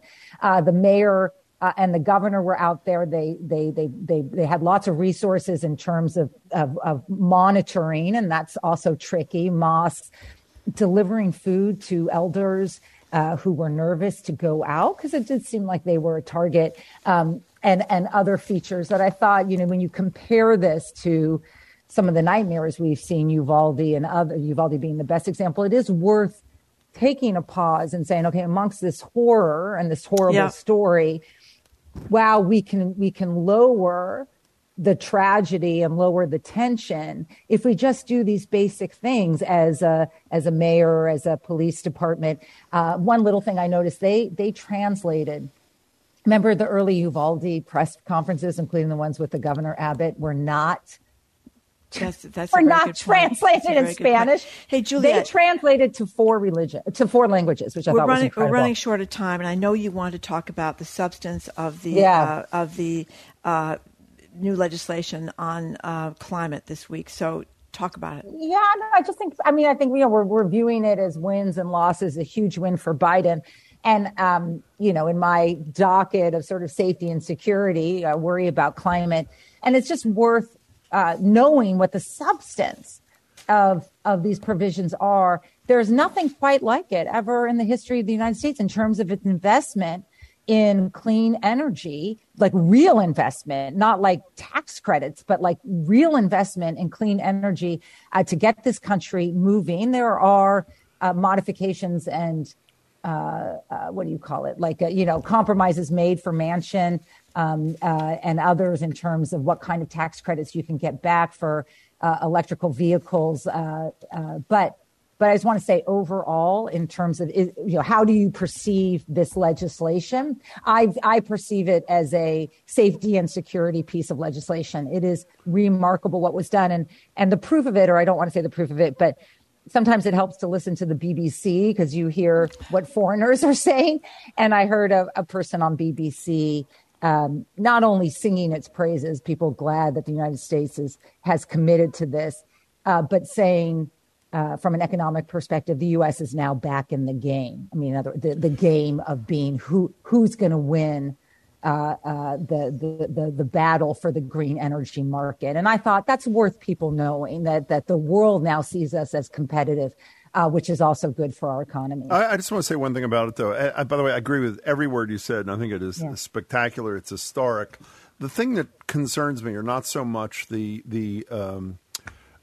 concessions, the people like Manchin or Sinema, but the way I always look at whether it's in a state or a national level, broad legislation, is what's the piece of it that is going to almost immediately affect real people. And because most of us don't understand the multi-billion-dollar investments and big clean energy companies going to get tax credits. We'll feel indirectly the impact of that down the line. The troubling thing, which I didn't know about this morning, is this EV credit, which I think a lot of people who want to switch to electric vehicles got excited about until you read this morning that it is very hard for a vehicle to qualify because of the stringent requirements about where the battery is made, where the elements that go into the battery are made, and people whom I respect, these are not just critics, people who I respect say it's going to be very hard for most electric vehicles to qualify for the credit. And my worry is, since that's what most people understand best about this, that's including me, by the way. I'm not just, I sort of do this for a living. I worry that may poison some people on what is otherwise spectacularly important legislation for our future. Well, because Joe Manchin, once again, didn't want any tax credits for EV purchases. He was in the weeds once again. And so this was done to incentivize the domestic manufacturing and mining. We don't really have that capability. We're in competition with places like Congo and China.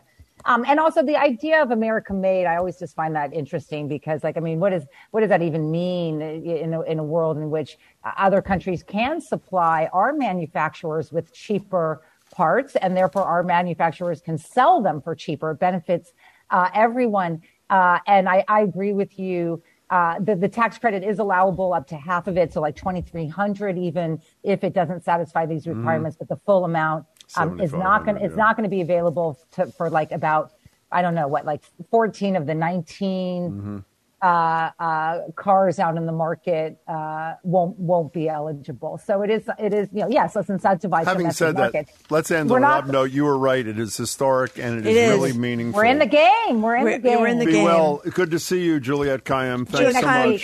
Thank you very much. We've been speaking with Juliette Kayyem, former Assistant Secretary for Homeland Security under President Barack Obama, the faculty chair of the Homeland Security Program at Harvard's Kennedy School of Government. Her new book, The Devil Never Sleeps: Learning to Live in an Age of Disasters.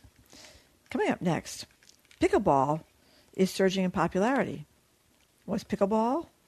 Why pickleball? Where is it surging? Well, we're going to speak with Sarah Larson, who's chronicled the rise of pickleball and how it might just unite America. Sarah Larson is next. You're listening to Boston Public Radio 89.7 GBH.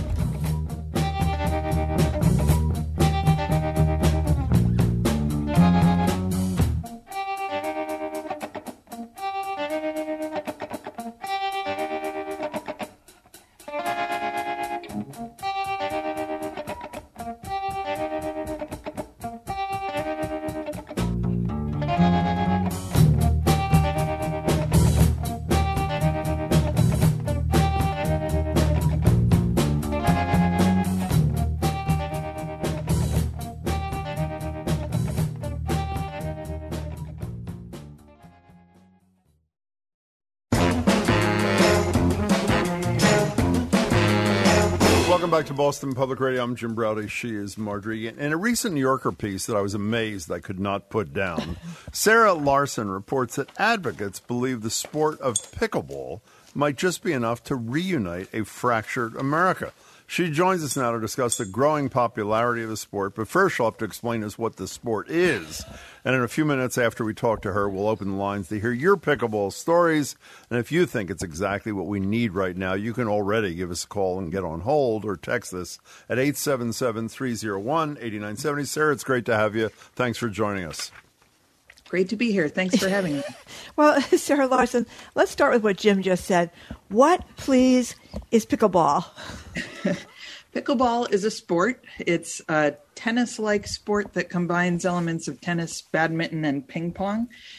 It's played with a paddle and a ball with holes in it, like a wiffle ball, and on a smaller court. So it's lighter, it's smaller, and it's a little more accessible for all kinds of people than tennis and other sports too. It's kind of you can get pretty good at it pretty quickly, and then you just want to get better and better, and it's quite fun. Yeah, and when you say good at it pretty quickly, you mentioned some older woman ends up playing with three burly guys, one pairs with one to find out the other three guys are members of the Pittsburgh Steelers. Yeah, that kind of thing happens a lot. Well, not the Pittsburgh Steelers part, but the yoking of, the bringing together of different kinds of people who find, surprising commonalities in the pickleball court. And she did kick their butts from what I love that. gathered. Okay, so you've given us this history, and it is a great piece that you can get at NewYorker.com. But why? We have ping pong. That's kind of a fun game. Yeah. What is it about pickleball that just has turned this into such a craze? I think the essence of it is that playing pickleball, you run around, but not too much. Yep. The games are shorter, and they kind of encourage socializing because it's on a smaller space, and people chat between games, and people really get addicted to I think it's, a quick endorphin rush, but also connecting to other people. And I think that's really the main thing. I mean, I interviewed many dozens of players of all levels, including pros. They're pro pickleball players. And everybody kind of says the same thing, that, it's a fun sport to play, but it's as much for the social element as the physical. So. Well, I love your phrase early in the piece. You talk about the gentle strain on the body. So it's not, other sports like tennis are not exactly gentle strains on the body, are they? No, and I've been thinking about this a lot. I'm middle-aged now, and if I were to be challenged to pick up basketball game or casual game of tennis, I know that I could easily embarrass myself depending on. No, I mean, that's probably what would happen. But I have more of a chance of success, I think, at pickleball because though there are many excellent players who are extremely athletic, there are a lot of people who play just for fun and who are willing to play with people of different levels. And there are plenty of people who are also beginners. So, yeah, it makes people really happy is the bottom line. And then they just want more of it all the time. Well, we're going to talk about how long that happiness is going to last in a minute. But, it seems to me one of the things about intimacy, and I knew virtually nothing about pickleball, except we have a regular caller on the show who's a big pickleball advocate and who learned a little from her. The fact that the serve, I watched tennis a decent amount, and particularly in men's tennis, but to some degree in women's tennis, the point is over before the point begins because of these booming 100-mile-an-hour serves. They serve underhand. Did I read that right? Which also, it seems to me, maybe I'm reading too much into this, starts it on a much more, it's almost like harmony ping pong kind of thing, right? I mean, everybody can return an underhanded serve, right? Well, almost everybody. Well, thank you, Marjorie. Almost everybody, right? Yeah. Some people are able to serve underhand in such a way that it is very tricky to return. Really? But for the most part, yeah. I mean, those are, the very skilled players. But for the most part, yes, it is easy to return pickleball first serve. And they're underhand and they're easier to do. You're not going to dislocate your shoulder while serving. I have a couple of questions off your great piece. Talking to Sarah Larson with this great piece in the New Yorker about pickleball and whether it's going to save the country. You talk about its history, founded in 1965 by some guy, I forget who, and you said they were looking for a nutty name. So that's how I came with the word was nutty in quotes. But you don't say why pickleball. I mean, that was a random selection on what was that about? Pickleball was invented by three dads in 1965 on Bainbridge Island off Seattle, and they were designing a game to be played with their kids, and that's one of the reasons it's designed to be sort of equitable and has the underhand serve and all that stuff. But also, there are conflicting stories from the families themselves about how the name came about. The most famous story is that it was named after the dog of one of the families, but that was then debunked by people in those families too, that like the dog came after the sport there. And then there's another story that it was named after a pickle boat, which is a whole. So rather than get into all of that, who knows? Okay. I quoted the dad as saying they wanted a nutty name, but I think it's just a fun name and they wanted it to be kind of to catch on.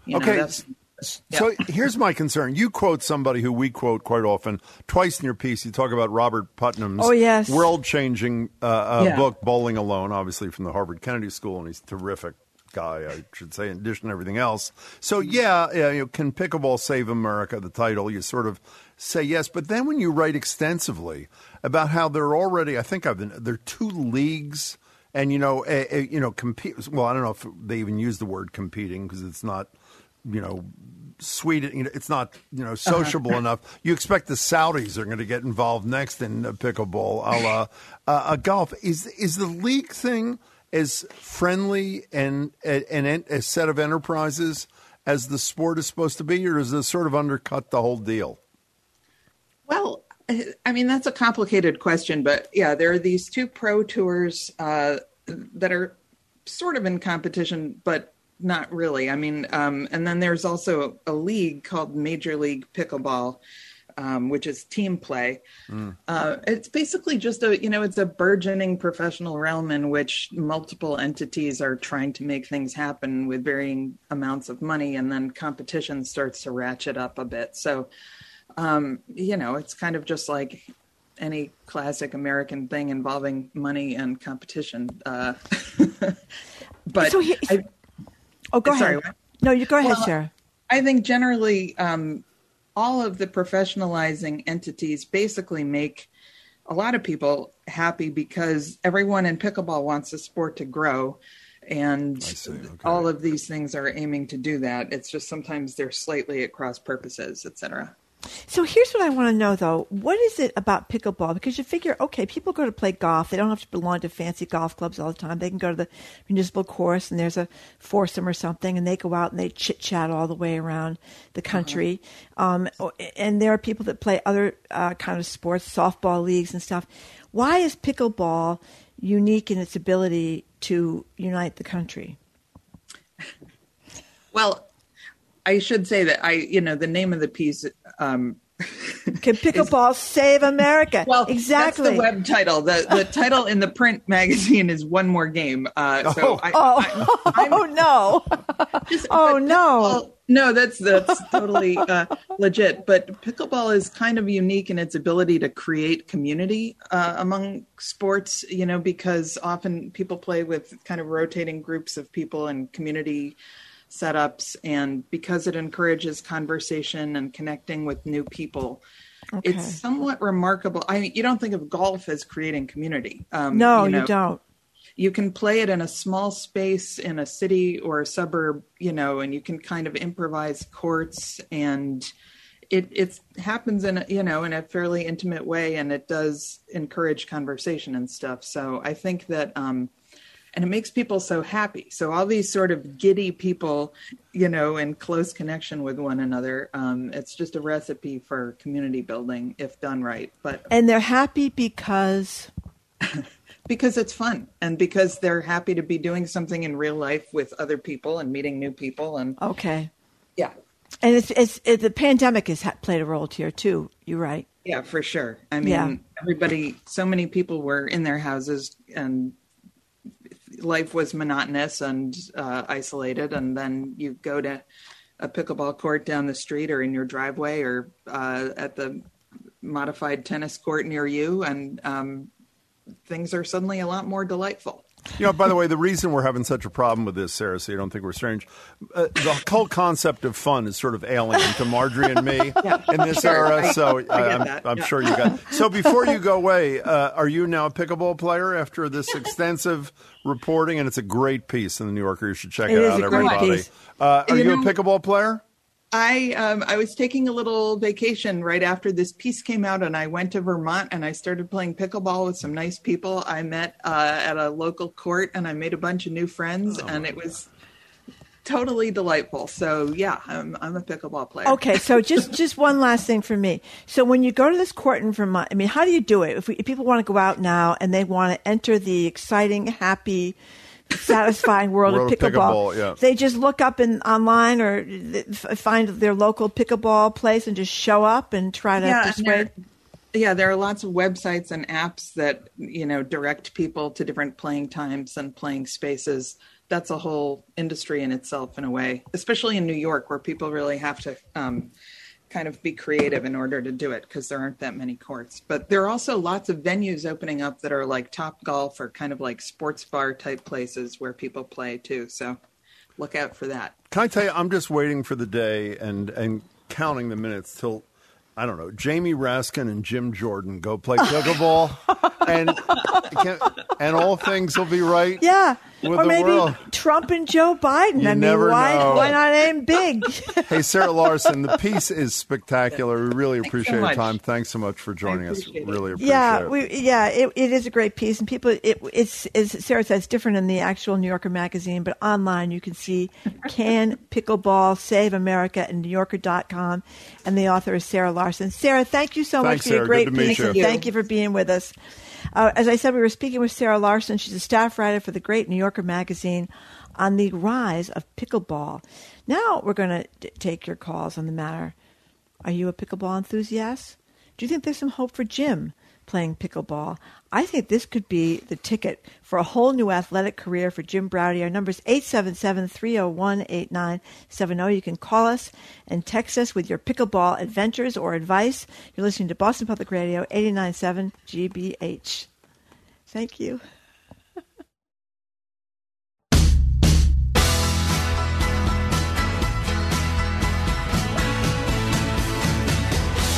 Welcome back to Boston Public Radio. Jim Browdy and Margery Eagan. The topic of the moment is pickleball. By the way, the line's filled up, I want you to know, Margery, in like a nanosecond. Literally in a nanosecond. The web title of the piece, and I have to say, in all fairness to Sarah, it doesn't misrepresent what the piece is about. She makes a lot of references, we said, to the infamous, I shouldn't say infamous, the famous Bowling Alone, about how people are in their own separate little things. They don't go to church. They don't bowl together, literally and figuratively anymore.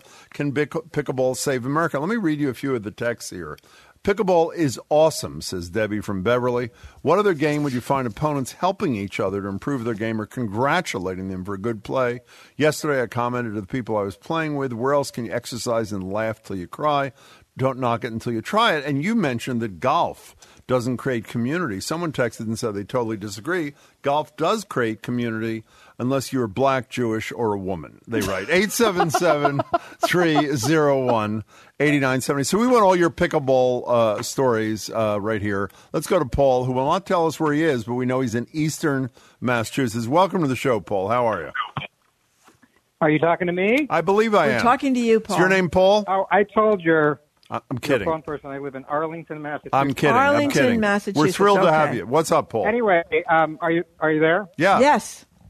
So Jim Browdy, I got this for you. Yeah. You never checking out pickleball Yeah. would be like somebody living in Cambridge who loves hot bars and salad bars and have never heard of Whole Foods Market. So why? Why do you say that? I'm willing to be challenged here. Why do you say that? Oh, I'm not challenging you. I'm inviting you. Oh. I'm inviting both you and Marjorie to explore the sport. You'd love it. You'd be accepted. You'd have fun. And when they're saying you can have fun the first day because it's much easier to learn than tennis, it's underhanded serve. There's a few rules to learn. It takes you, one or two plays. But you can have fun the first day, and yet you can get better and better and better at it over the month. So it's a great sport. I used to play tennis. Yeah. Now I play pickleball. And it's doubles. So it certainly is appealing to the baby boomers who are now 55, 65, or 75, because you don't have to work so hard, and yet it's fun, and it's so social, and in general, the people are kind and welcoming. So I recommend it to you both. Paul, before you go away, and that you made it sound very appealing. Before, when you say I enjoy it, I don't know if I've ever disclosed, I am the only person I know who has struck out in slow-pitch softball. Would that be an inhibiting thing, or you think I could give it a go anyway? How are you at ping pong? I'm actually really good at because you don't have to go anywhere. Really? Is that right? No, I'm actually quite. It's one of my few decent Yeah, semi-sporting activities. I'm truly excited for the possibility of this transforming your life. So, Paul, hold on. Before you go, Paul, I want to ask how it works Marjorie, out for you. Marjorie, I don't mean to not be talking to you. That's okay. But, That's okay. When callers call in, they generally love Marjorie and they put Jim a little down because he's the sarcastic, smarty one. Right, that's right. I think Jim Browdy's wonderful and he makes you laugh. One of the best. Exactly. He is wonderful. He is wonderful. That's not true. He does. No, he's great. Oh, but I want to wouldn't ask go you, that Paul. far. I want to ask you, Paul, though. So, do you make dates to go down there? Do you call up your women friends or men friends and say, "Let's go at 3:30 on Tuesday afternoon"? You all get down to the pickleball court, or do you just show up, or how does it work? Well, this is one reason I play pickleball 3 to 7 times a week. It's because, I'll reveal the secret. There's playtimescheduler.com. If you go there, anybody can go there, you will find that there are, on a typical day, 14 get-togethers listed. And it might say, we're going to play in Belmont at that pickleball court in the middle of Belmont. Yeah. We can take 12 people. We have 3 nets. 7 people are signed up. I put my name there. I show up at Belmont at the time.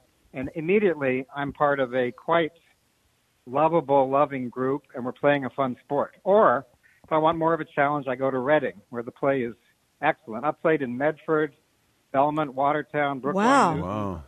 I played once near Castle Island. No, I played twice in Castle Island, near Castle Island, there's a court there in South Boston, and there, unusually, almost everybody's under 40. Whereas in most places, the majority of people are over 40. That's a fun group. So it has really added to my life immeasurably in terms of a community. Pickleball is a community. I'll just mention this. I was playing in Medford, where we have a Medford Recreation 9 to 11 a.m., 7 days a week. You can just show up. That one's not on playtimescheduler.com. But I was there the other day in the evening, and there were two young men, 25, 28, excellent players playing singles. And singles is unusual because usually people play doubles, because we're lazy and don't want to work that hard, but we do want to have fun. So I watched them, and they were excellent. We had trouble playing doubles because it was so fun to watch them. And I talked to both of them afterwards, and they said, well, I used to play tennis. I still do sometimes, but I really like pickleball better. I said, why? And these two young men said, tennis people are just not as nice. So I don't mean to diss tennis. We got it, Paul. Hey, Paul, that was an excellent call. You're an unbelievable spokesperson for the sport of pickleball, and thanks for making the case. You were terrific. By the way, Paul from Worcester texts and says, on Pickleball Saving America, Obama replies, why don't you play pickleball with Mitch McConnell? Let's go to Lucas in Boston. You have to figure that out. Google it. You'll figure it out. Lucas in Boston, welcome. Hi. Hi, how's it going? Excellent. Fine, thank you. I'm one of those people who listen because they're just obsessed with Marjorie, so... It's the only reason I show up for work. Thank Me too. you. I need someone to be obsessed with me. That's great. Thank you very much. What's up? So, well, I was a tennis fan my whole life, and I never played pickleball until my mom, who was before a borderline recluse. She started telling me how she was, going out and playing with groups of 50 and 100 people, 4 nights a week to play pickleball, and I eventually went with her. But the story that I wanted to tell, and I think it gives some substance to what you guys were just talking about, is this past December, I went back home to Arizona in a pretty red neighborhood, and I'm a Massachusetts highly progressive young person. And there was tons and tons of people she brought me to play pickleball with. And I was wearing a mask like a good boy because it was deep in the pandemic. And we ended up talking to some of these people who were, very skeptical about our mask that we had just played with. We had actually a really good conversation post-pickleball, and we ended up convincing one of them to actually go out and schedule their vaccination appointment. Oh, my God. Wow. Connecting Trump and Biden, but it was an interesting thing where people that probably I would never have spoken to in any other circumstance got connected. Okay. Well, you are the guy, Lucas, that's pickleball diplomacy, and that's what we were talking about in the New Yorker piece. Thank you very much. And Lucas, before you go away, if your mother was a recluse, was it the concept that lured her out, or a friend who played? What was the thing? Yep. It was a friend who had been, it was a Mahjong friend, which was pretty much her only, yeah, exactly. A Mahjong friend had started doing it, and she got convinced to go once, now she's pickleball everything. Lucas, that's an excellent call. A great call. Thank you very much for making it. Sheila, she texts and says her son was the doubles pickleball champion in high school, 2009, North Attleboro. And somebody else just said, my 78-year-old dad has been obsessed with pickleball for 2 years, just visiting from Maryland, brought his own paddle, found a court one town over, enjoyed multiple pickleball games with complete strangers, and he's in the Pickleball Olympics. Pickleball Olympics? Well, he says anybody can sign up for the Pickleball Olympics. And this is from, it doesn't sign, but it says, pickleball has changed my life. I take a break from my home desk. I move. I laugh. My friend group has tripled. Intergenerational opportunities. We both ought to play pickleball. Listen to this. My boyfriend, who's an all-American collegiate athlete, and I play one another in pickleball. That's why it's so fun and amazing. Because it's a leveler. It's not only a uniter, theoretically, as Lucas described, or a barrier breaker. Yeah. It's also a uniter. It's a leveler. Well, you think about it. Like, one of my kids has always been a great soccer player. She still plays soccer. She's in her late 20s, goes out a couple of nights a week. But that, you can really you can get really hurt playing. She's a great soccer player. What are you She was a great soccer player, but I mean, a lot of those sports are very intimidating. Even softball's intimidating. Who wants to strike out multiple times in slow pitch softball? You get up there. But this, I think you have a lot of chances to redeem yourself, right? The only question for me is, because I have such limited time, obviously, would I be willing to give up rugby to go play pickleball? And Well, exactly. I just rugby, I don't know. lacrosse, basketball. These things Or are intimidating sports. Marion How can Middleborough. you take it seriously when it's called pickleball? Exactly. Right? You can't feel like a loser, even if you're losing when you're playing pickleball. Can I tell you something? Other than people's opinions of Donald Trump, we're getting hundreds of texts here. I would say there is almost unanimity. Not only talking about how much fun it is, but subscribing to the notion that it is this great uniter, leveler, equalizer kind of deal. Let's go to Marion Middleborough. You're next on Boston Public Radio. Hey. Hi, Jim and Marjorie. Hey. First-time caller, long-time listener. Thank you. I just have a quick, funny pickleball story. Please. So I'm a snowbird. Yeah. So in the winter we go down to Florida, and a few years ago I heard all about this pickleball thing. But I'm a long-time tennis player, so I figured this should be an easy sport to pick up. So my husband and I go to Walmart. We buy a couple of pickleball rackets for $12.50 each. I go down to the court, run into some people. And I'm like, this is our first time playing pickleball. And they said, well, do you have a racket? And I said, yeah, we've got these rackets right here. And they said to us, well, that's a piece of crap. Oh, no. They said, you have to spend at least $70 on a racket in order to play. And did you? And I said, I have played tennis my entire life. And don't forget, I'm a Yankee from New England, so I'm fairly cheap. Mm-hmm. And I said, I've never paid $70 for a tennis racket, and I've played tennis since the 6th grade. So we still have our $12.50 racket. We do enjoy playing. Our 55-plus community has got 8 courts, and we're putting in 4 new courts. How do we miss all this? Courts. How did we miss it? Because we're too busy worrying about what Donald Trump is doing. Mary, thank you for your story, too. We have time for one more. Okay, this go is ahead. a young person who says that their grandparents from the late 70s and all the grandchildren, they range from age 16 to 30, play pickleball every time they get together with their grandparents. It's a great cross-generational game. Literally, we have missed this whole movement, except for that wonderful caller who talks about pickleball all the time. Like I said, we're spending too much time talking about politics, and that's really depressing. We should be talking more about pickleball. We'd feel better about our lives. Jared from Boston. Hello, Jared. Hello, Jared. Hey, Jared. Yeah, how are you? Excellent. Good. Great. I've just got a couple hundred students, and I see that this last year or so that we've been coming back from the pandemic, they all want to play. They've turned our basketball courts into pickleball courts. We have some older couples that work with them, and they all play. And it's just regardless of where they're from in the country or like what their major is or what they're doing, this pickleball is huge. They love it. Unbelievable. And where you say you have a couple hundred students, where are we talking about? Cambridge. Wow. I mean, this is Jared. Thank you for the call. Earlier, we get the medical student in Dartmouth. They play. He plays with classmates all summer long. They set the whole pickleball thing up on a tennis court.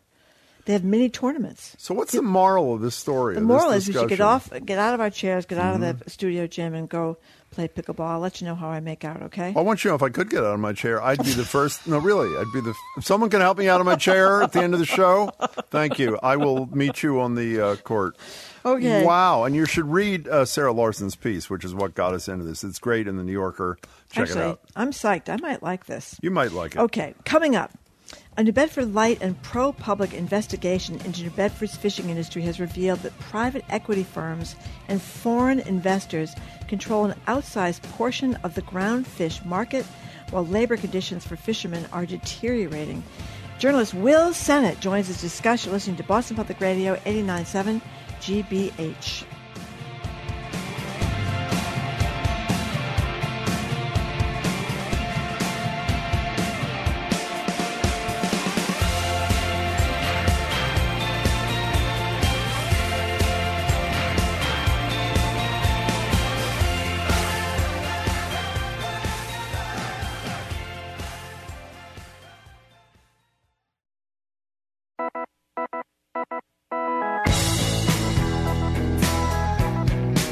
Welcome back to Boston Public Radio. Jim Browdy and Marge Regan. So foreign private equity types have their hooks into New England's fishing industry, according to a joint investigation between the New Bedford Light and ProPublica. Now members of Congress are asking questions as well. Will Sennett of the New Bedford Light joins us to discuss their investigation with ProPublica. Will, it's great to see you. Yeah, thank you. Hey, Jim. Hey, Marjorie. Hey, thank you very much for joining us, Will, and thanks for this great piece of investigative reporting. Why don't you start by telling us about the gentleman, the fisherman you wrote about, Jerry Lehman, and his dilemma. Sure. So we started the story just first of all, I'm a local reporter in New Bedford, Massachusetts. It's the biggest commercial fishing port in the United States, generating some $11 billion a year. And I cover the fishing industry there. And we had heard from fishermen, these public hearings with fisheries officials that private equity was really taking its aim at consolidating the fishing industry. And we went into this. There was a handful of companies. We really centered in on this one company, Blue Harvest Fisheries. It's based in New Bedford. It's a very large company and has only really started since 2015. And we spoke to managers there. We spoke to captains and crew members who work on their vessels. And one was this captain, Jerry Lehman, who was courageous enough really to take me and a photographer for multiple interviews. We sat down with him. We looked at settlement sheets that really traced essentially what are the growing inequities of the fishing industry. Who owns Blue Harvest? What's the deal with it? What's with the organization? So it's kind of an interesting story there. Like I said, we went into the story looking largely at private equity. What we found was pretty surprising, and that is that Blue Harvest Fisheries, one of the biggest companies on the East Coast based in New Bedford, the private equity firm that is backing its acquisitions is a private equity firm called Bregal Partners. And what's odd about them is they're actually a family firm. It traces back to a Swiss holding company from the New York headquarters, a holding company called Cofra Holding, which is the wholly owned investment vehicle of one of the wealthiest families in Europe. Certainly, I think their net worth is estimated to be around $30 billion, the Brenninkmeijer family. This is a Dutch family, right? A Dutch family, yes. So essentially, they are emblematic, as your reporting suggests, of who is controlling the fishing industry, as you said, and I think it may shock people, in the largest fishing port in the United States, in New Bedford. Yeah, it shocked even Captain Lehman and people who work for the company who had never quite heard this before. What's happened to his business as a result of Blue Harvest's involvement? To him directly? Yeah, to him. Well, what we've seen looking at these settlement sheets that were really volunteered to us is that the company is expanding and has done so largely by pushing the burden of costs onto fishermen who are employed on its vessels. That's things like maintenance, fuel, this thing called leasing, which is the rights to catch fish. Even fees like a $400 charge every time they park the company-owned vessel at the company-owned dock. Now, Captain Lehman is a ground fisherman, and that's really the market that this company, Blue Harvest, is centered in. And, he previously worked for a mid-sized local company in Maine that was acquired by Blue Harvest, and he stayed on the same boat through the transition. And, it really came down to our reporting, essentially the question he asked me as a reporter that I tried to answer, which is, tell me how I can catch 50,000 pounds of fish and not know what my kids are going to have for dinner. Yeah, that was a killer quote. You mentioned how he's got 3 children. And you also are right, Wilson, and how he, in the past 14 months, he netted 14 cents a pound and the crew about 7 cents each, a tiny fraction of the $2.28 per pound that something like a haddock typically fetches at auction. So they're being squeezed into poverty, it sounds like. Yeah, that's how it was outlined to me. And I think it's fair to say that there inequities in the fishing industry, in the world are, they're nothing new, right? But what this story really revealed to me as a reporter, which I was surprised by, is just how vast those inequities have grown in something as simple as the fishing industry. You know what's interesting? In a couple of minutes after you, we're going to talk to Dan Adams, who's the brilliant cannabis reporter for the Globe. And when the law passed, we were all heartened by the fact that there were a limit to 3, I think, was the number of establishments, retail outlets under the law that the voters passed, that one company could control. But by, I guess, technically legal behaviors, obviously the big boys were able to expand their reach, and local operators who were wanting to get into the industry were totally screwed. And there's that kind of manipulation here as well. For example, they're on groundfish. Explain what groundfish are, by the way. You mentioned Sure. It's kind of an industry term. Yeah. People are most familiar with it probably with McDonald's fish fillet or, fish and chips at your local restaurant. It's a collection of quite a few species of fish that are found at the, lower on the ocean, things like pollock, haddock, or very notably in this area, cod. And one of the things that NOAA theoretically does to ensure that the big boys don't control everything is they set a cap, do they not, on how much a company can fish. Yeah, of the you mean ground fish, right. NOAA, the federal regulatory body? Yeah. Yes, so there is a cap. It's a 15.5% cap on the total amount of permits that a company can own. And that cap is very high. I mean, you look at the West Coast, these things are all managed regionally. So on the West Coast, the permit cap is 2.7%. Here in New England, it was only reined down from 20% to 15.5% in the last few years.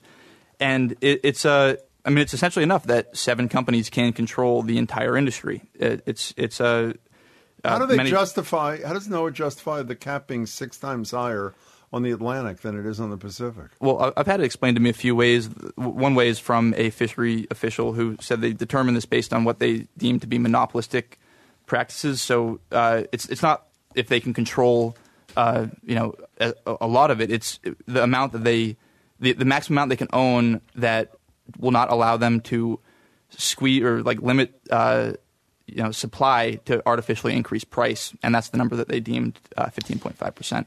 We're talking to Will Sennett. He's a reporter for the New Bedford Light. Will, the fishing industry has been around, forever. New Bedford's been a huge port forever. So, how did this all come to pass in just the last few years? What changed or sparked to make this happen? Yeah, I mean, there's like I said, it's a ancient industry, especially in New England.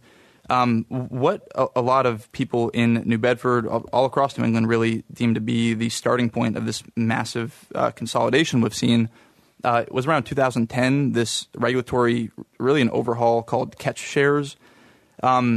It's fisheries regulations quite dry and a complicated world, but this one was pretty interesting. It essentially changed how permits are granted. That being going from a system where what's limited is days at sea, the total amount of fish you can catch per trip, to essentially property rights is how it is now, which is a company owns a certain percentage of what federal scientists deem to be the total sustainable level of catch. And those permits are owned in perpetuity. There was quite a bit of resistance to this regulatory shift when it happened. Finally went through in 2010. It was really promoted by a lot of conservation groups, environmental groups that, kind of aligned with some of the biggest businesses. Part of it is making the domestic supply more predictable so it can compete with these, foreign companies that are in the North Atlantic, Norwegian, Icelandic companies that ship in fish, that are subsidized by their governments and ship in fish at a very cheap rate. But yeah, it was really compared to at the time similar to the enclosure of the commons, which is back 400 years ago when they granted private property rights to what were then serfs or the early landowners, and what followed then 400 years ago and what has followed now is a really growing and vast inequity. We talked a second ago about NOAA setting these thresholds much higher on the East Coast than on the West Coast, and we're not going to go into the weeds about how they circumvent even that high threshold that you talked about.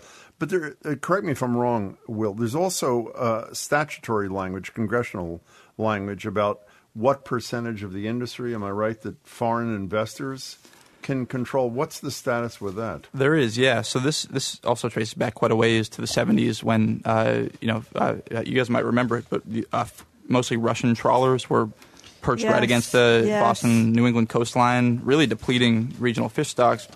The Magnuson Sea, which is kind of a maritime farm bill, was set up to first of all establish or push foreign trawlers 200 miles off the coast, and a later amendment limited foreign ownership of a U.S. fishing vessel to 25%. Now, that's a federal law, but we found that compliance is essentially voluntary. It's we were told by a maritime lawyer in D.C. that it's basically an honor system. That is, they essentially check a box. They police themselves, essentially. It's self-policed, yep. So, one of the biggest barriers to the story was transparency. I mean, on many fronts, the fishing industry is notoriously opaque. A lot of that is by, intentional. But, yeah, as far as the foreign ownership of this company, the extent of it, we couldn't officially determine. So is the trend line here that if Congress, and we'll talk about some members of Congress, including our 2 senators from Massachusetts, who I know have interest in this, in addition to Richard Blumenthal from Connecticut, I'm sure some others as well.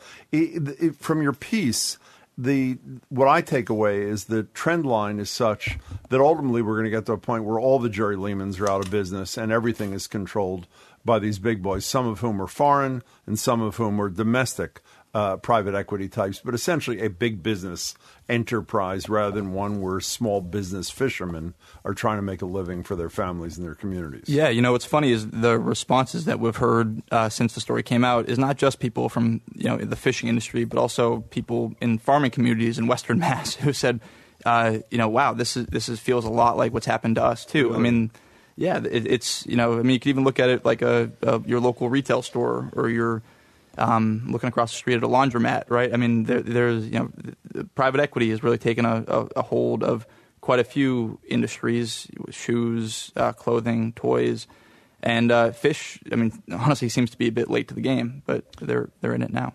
Well, what's the environmental impact of all this? It's hard to say. I mean, in some sense, a lot of the national or I guess regional dialogue around the fishing industry is really funneled through cod. Right. And it makes sense based on where we are. But cod is kind of it's just one part of the fishing industry. I mean, there's been quite a strong recovery of a lot of these species over the last 2 decades. And overfishing remains a serious problem in the U.S. and the world. But if we trust the numbers of federal scientists who set these limits, there's hundreds of millions of pounds of ground fish that are allowed to be caught each year. That's not all in the ocean that's allowed to be caught to maintain a sustainable level of fish in the ocean. And it's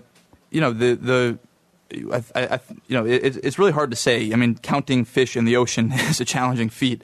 There's no doubt there have been environmental impacts. But trusting the numbers, the industry is still alive and sustainable by their metrics. We're talking to Will Sennett from the New Bedford Light. Before he goes, he's going to tell us what the New Bedford Light is. I hope so, yeah. It's a fascinating operation. But anyway, Jim mentioned that some senators, Elizabeth Warren, Ed Markey, Richard Blumenthal from Connecticut, are looking into this. What can the government, what can the Senate, Congress do about this? Yeah, so there's kind of 2 different fronts. The senators in Massachusetts both called for greater federal oversight on the fishing industry, and honestly, it's a bit unclear what that means. There's a great amount of regulatory oversight on the fishing industry. And Senator Blumenthal in Connecticut called on the DOJ to investigate in terms of antitrust issues raised. I know the DOJ is a bit busy these days, but... we hope they're busy these days. Go ahead. But, those are the 2 fronts of what these senators called for. Unfortunately, it's hard to, push any policy that really confronts the growing inequities of this world we live in. It's a difficult feat. I mean, there's a lot of people, whether it's at NOAA or the regional governments, who are very dedicated to the sustainability and the livelihood of fishermen. It's I wish I had an answer. I wish it was as simple as the senators calling on something to do. I don't want to lose people again in the weeds, as I say. But while you're complimenting NOAA, they're the ones. Are they the ones that come up with this 15% cap thing? Economists at NOAA, yes. Okay, but it seems to me from reading your piece, they've drafted it in such a way that even I, who know nothing about business, could circumvent it because, as you described, there's a 15.5% cap on groundfish. So they make sure on certain species of groundfish, they're only doing 1 or 2%, which allows them to far exceed the limit on other fish above 15%, as long as their average comes in under 15%. Right. I could fix that in about 30 seconds, couldn't I? Yeah, you could try. It's, like you said, if you don't want to get in the weeds here, it gets tangled pretty quick. But yeah, there's quite a few issues around, first of all, these aggregate limits that allow you to own, as much as 20% of one species of fish, like this company, or these other kind of more or less transparent markets like leasing, where there's no limitations, where a company can lease the rights to catch more fish at a market rate that allows them to really consolidate in a more quiet way, because there's really no transparency. There's some transparency in ownership, none in leasing. what we've heard from a lot of people that seems like a good start is just more transparency. I mean, seems like a pretty baseline, simple approach to better understanding this industry and its inequities. Well, you're forcing it. So Marjorie said a minute ago, we had one of the leaders of New Bedford Light after it was created with us, and that was great. But for those who weren't part of that discussion, tell us about this wonderful project down there in New Bedford. Sure, thank you. So the New Bedford Light, it's a online news organization. It was started last summer after quite a long time. I actually started with it before we launched about a year and a half ago. And it's really a response to the local newspaper in New Bedford. Marjorie, I know you're from Fall River. I'm sure you're familiar with the New Bedford Standard Times. I worked at the Standard Times. Oh, did you really? Yeah. Oh, wow. I didn't know on that. and off for several years. When it used to be a really good local newspaper, and tragically, it slipped. Yeah. Well, interestingly, I mean, it got bought out by Gannett, which a hedge fund in its own right. It's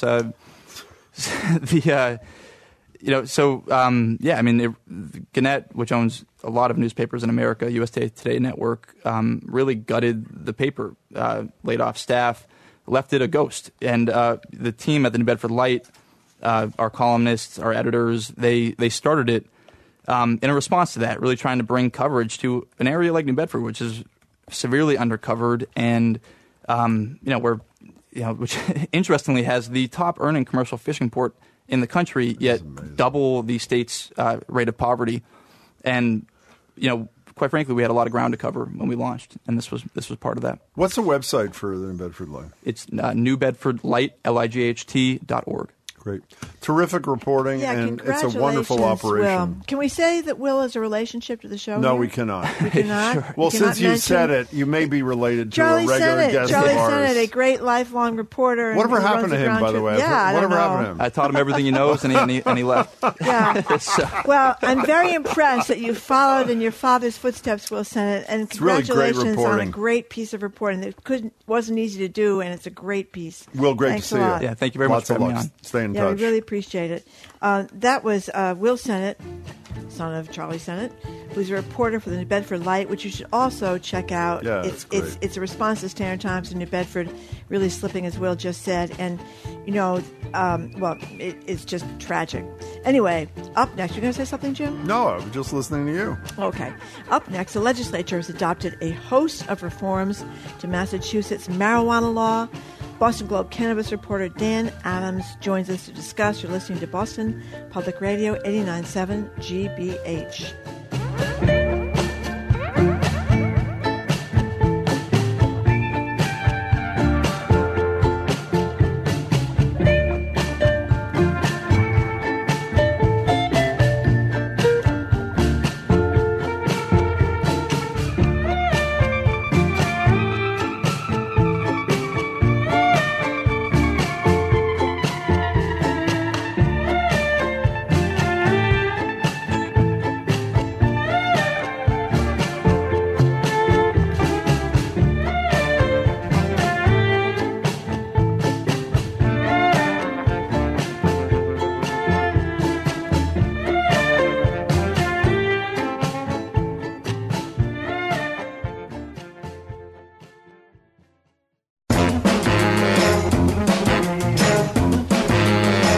Welcome back to Boston Public Radio. Jim Browdy and Marjorie Egan in their marathon session on Beacon Hill, which was not quite marathon enough as far as I'm concerned. At the end of last month, lawmakers approved a marijuana industry reform bill which attempts to right some of the wrongs of the original cannabis legalization, which, by the way, you did on the ballot. You, meaning the voters, did on the ballot 2016. Joining us now is Dan Adams from the Boston Globe. He's their cannabis reporter, author of This Week in Weed, the definitive marijuana newsletter. Dan, it's great to talk to you.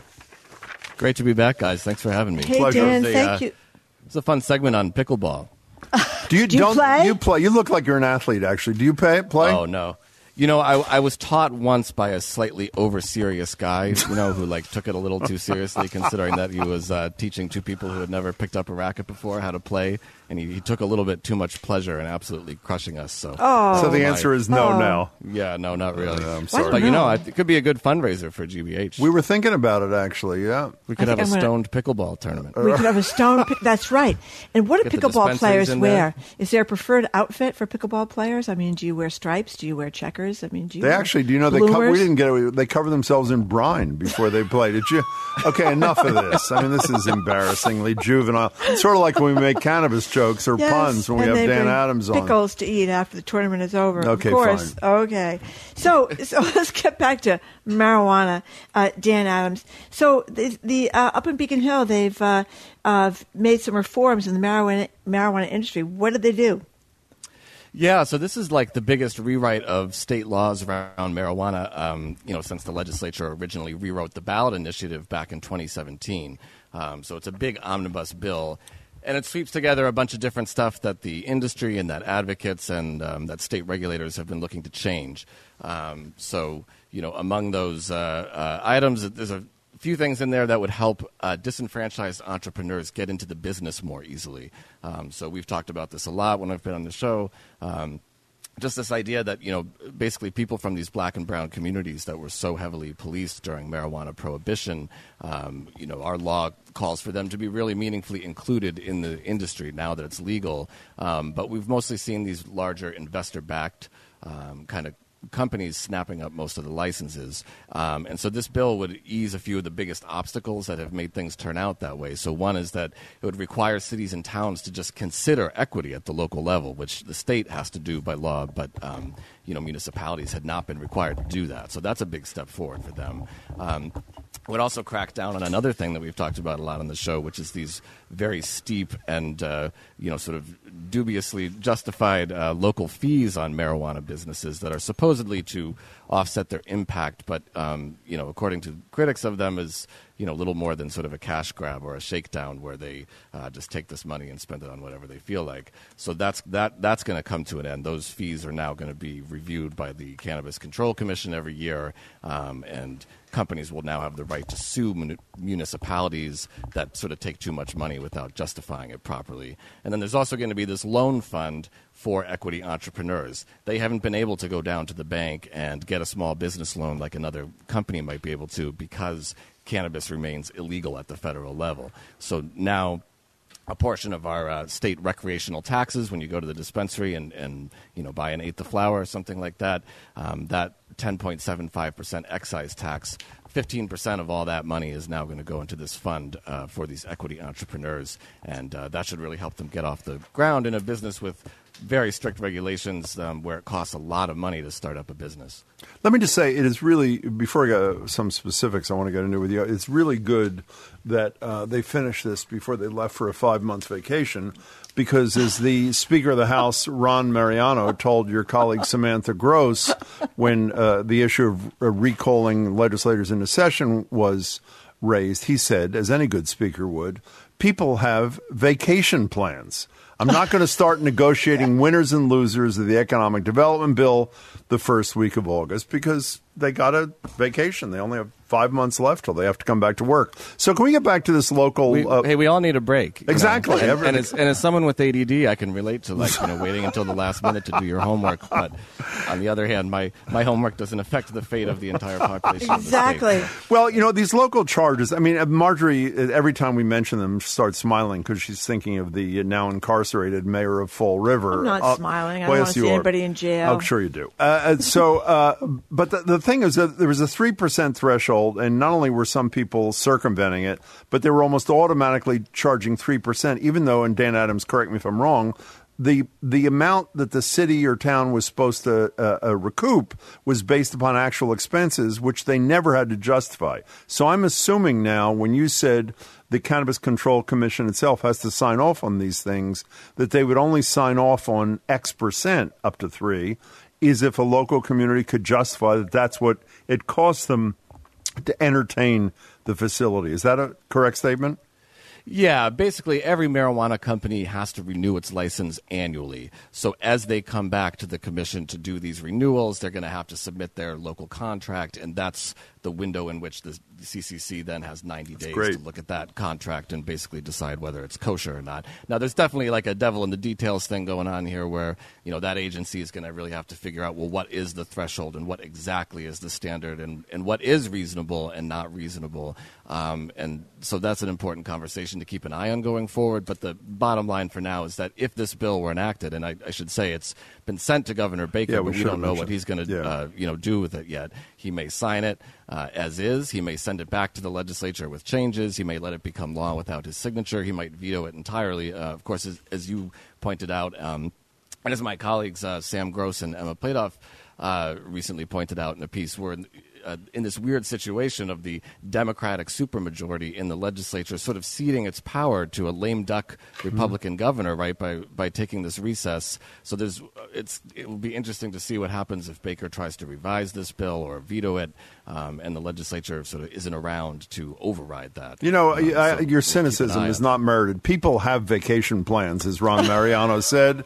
Dan Adams, so get with the program. One thing you didn't mention in the reforms, I wish you could explain to us, this Cannabis Cafe pilot program.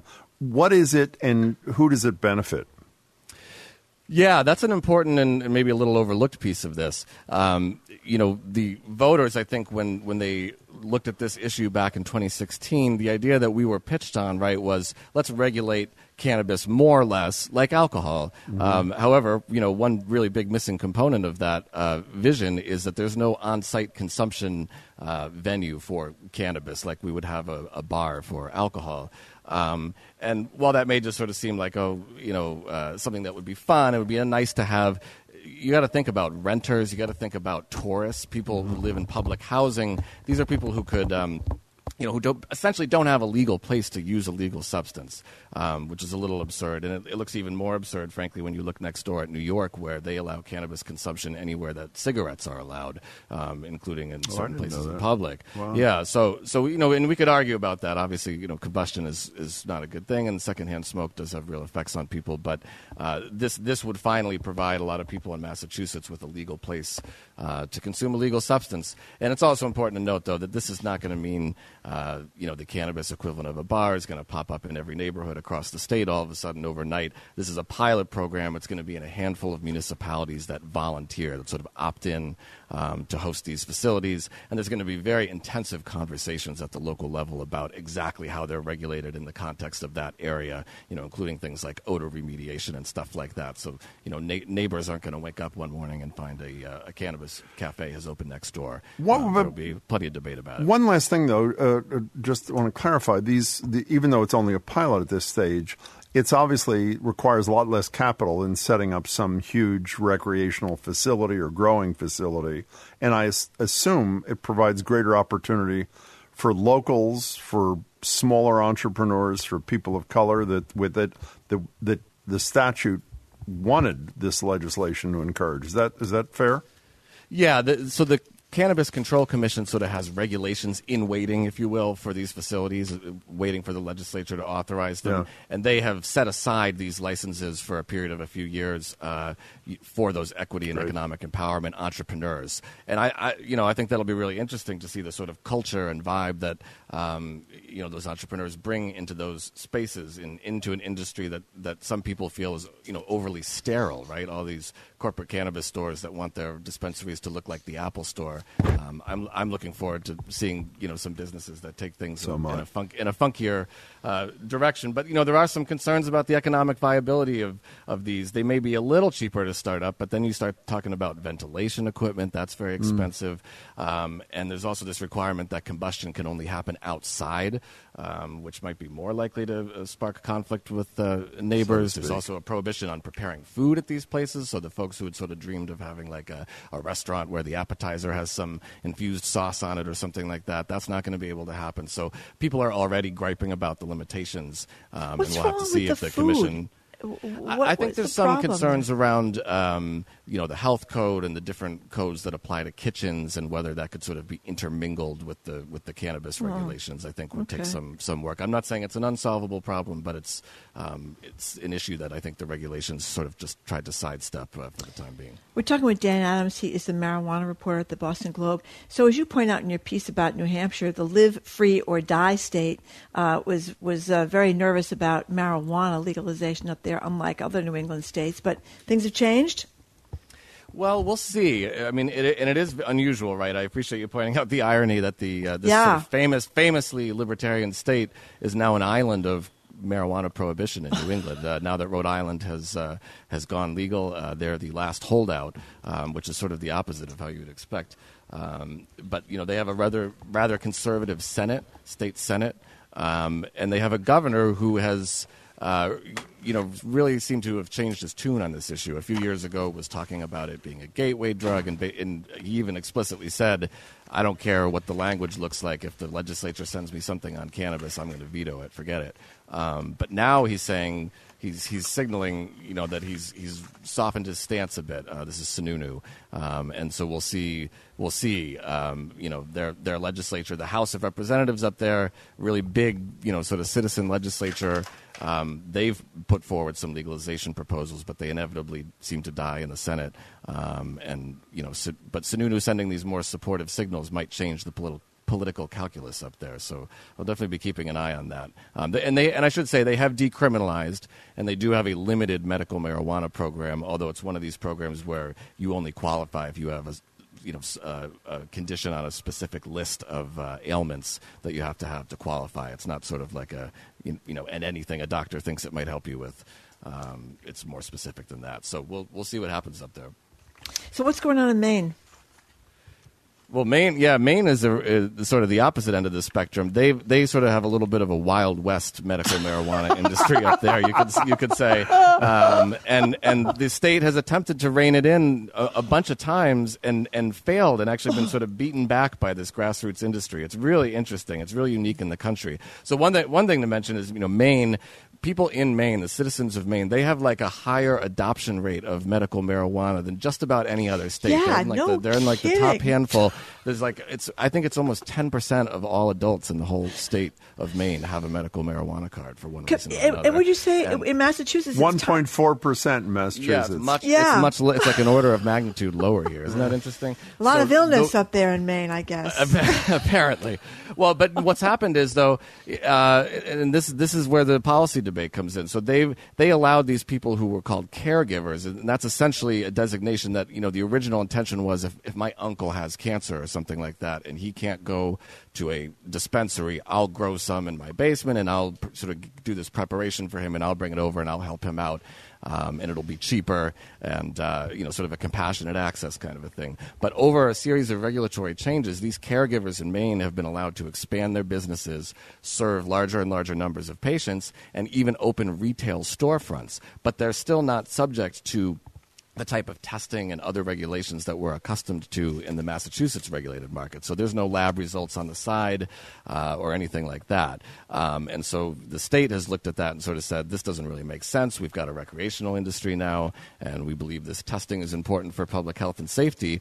But all these caregivers have sort of said, look, marijuana is over-regulated everywhere else. We have a successful grassroots industry that's comprised almost entirely of local people serving their local communities. Isn't this what we want? And, they don't want to see this high regulatory barrier make it so that you basically got to be the Walmart of weed, to operate in Maine. They want to keep these sort of more homegrown places. And, I've been to some of these up there in Maine, and they're interesting. They're fun. They're funky. But it is a little weird to, get that container of flour and not see any lab results on the side. And not know that it wasn't sprayed with pesticides or whatever.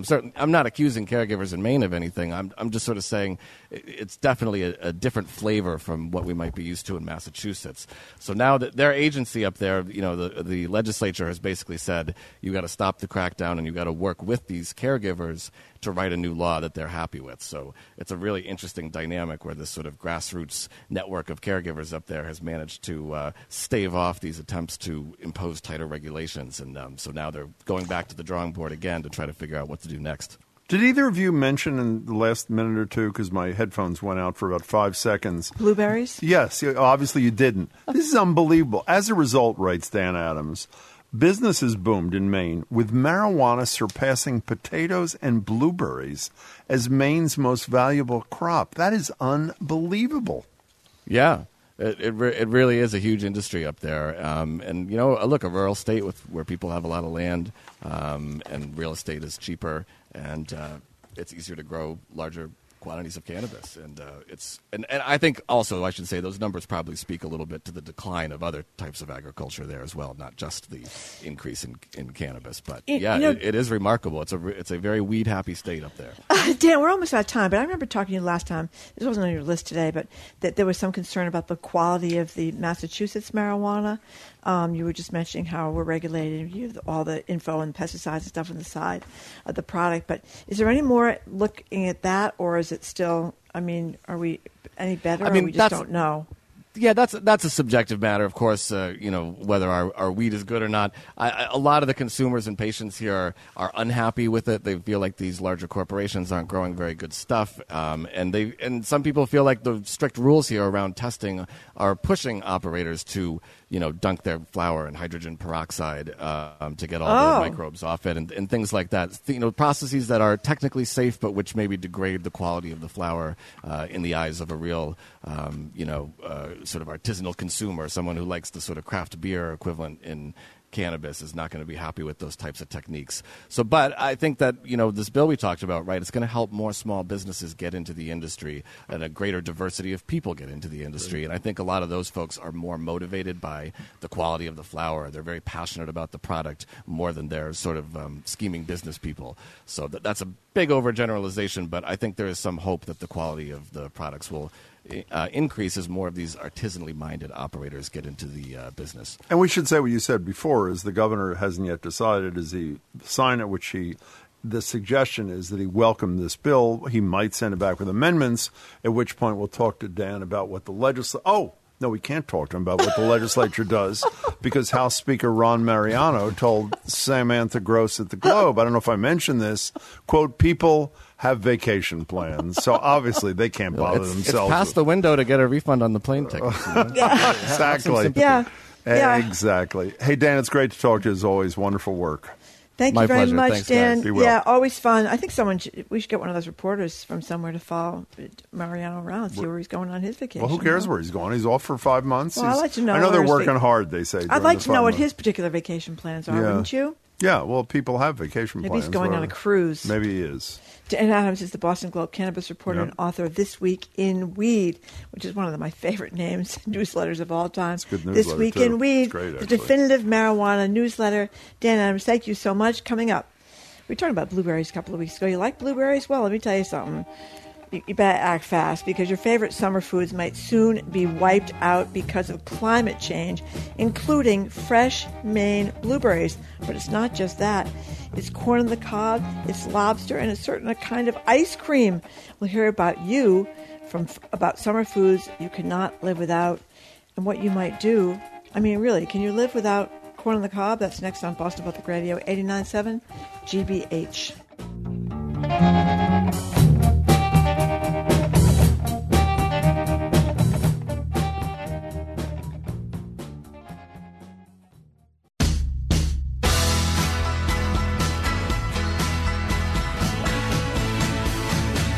Welcome back to Boston Public Radio. Margery and Jim Browdy. Now, on top of doom scrolling, you can add doom eating to your afternoon plans. The Globe reporter, Brittany Bowker, writes, and Darna Noor write, they highlight 4 quintessential New England summer foods that, thanks to climate change, might go the way of the Choco Taco: lobsters, blueberries, coffee ice cream, and even corn. But I guess you could say, unlike the Choco Taco, where enough Twitter activity can change even the minds of top Klondike executives, these foods can't just be brought back. So we're opening the phone lines and text lines. What are you going to do when your favorite New England summer foods are gone? And is there anything you're going to try to do to keep them around? Give us a call or a text at 877-301-8970 or tweet us at BOS Public Radio. When we were talking this morning, you said almost with tears in your eyes, what are we going to do without corn?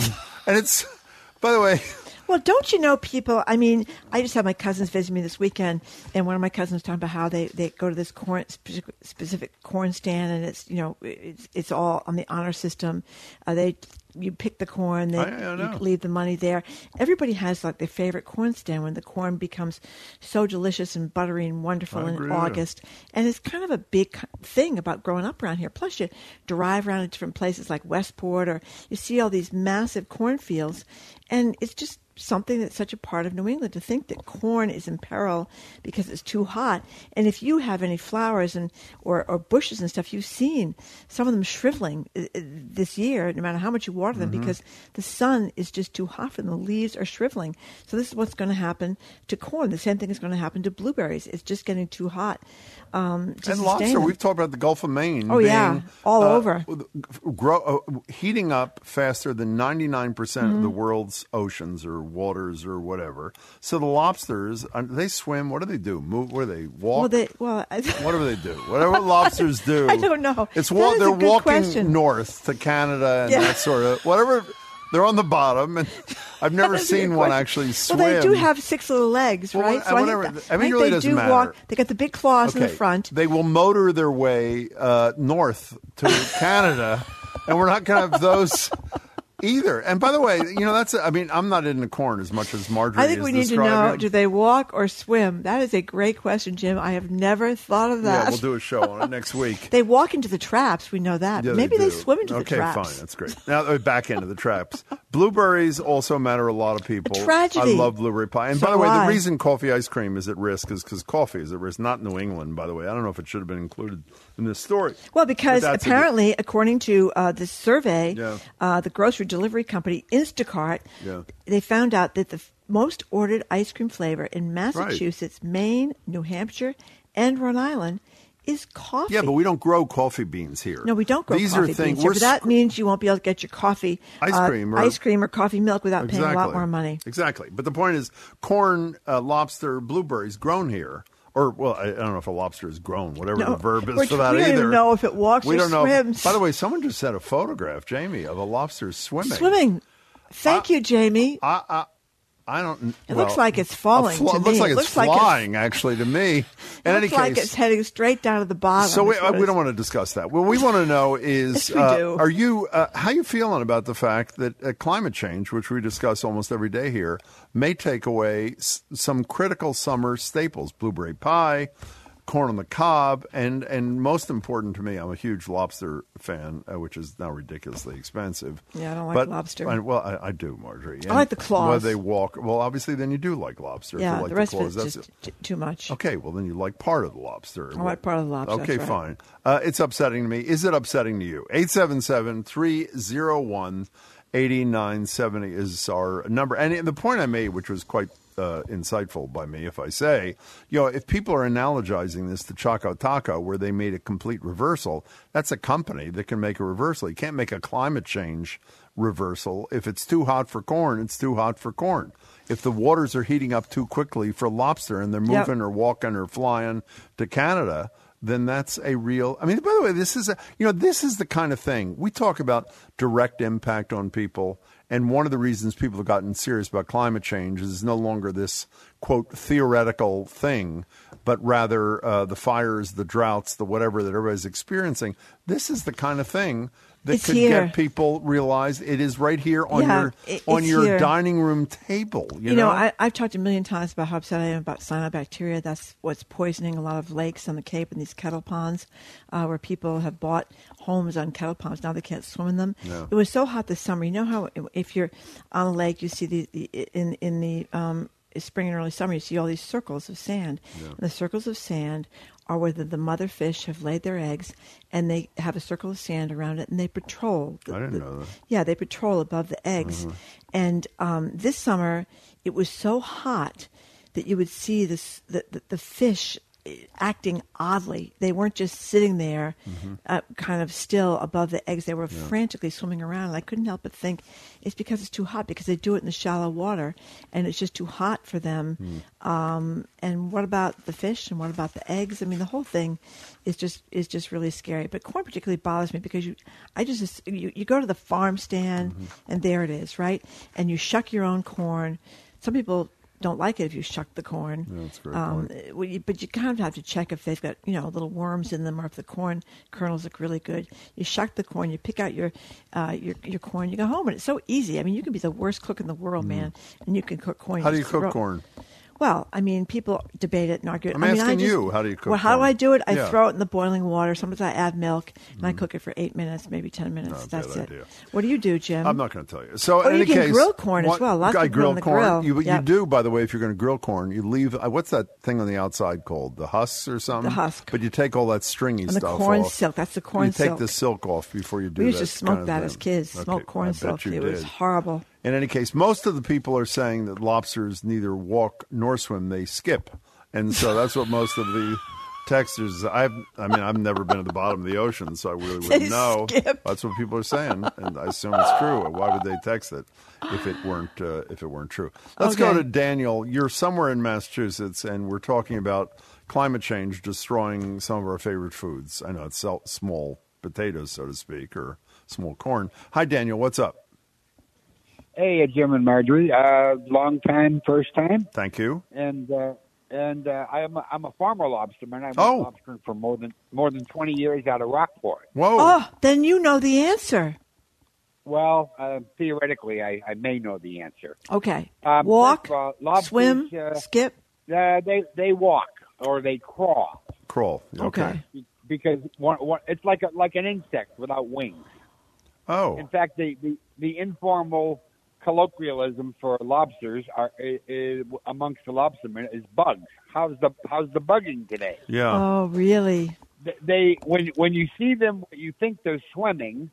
You see them.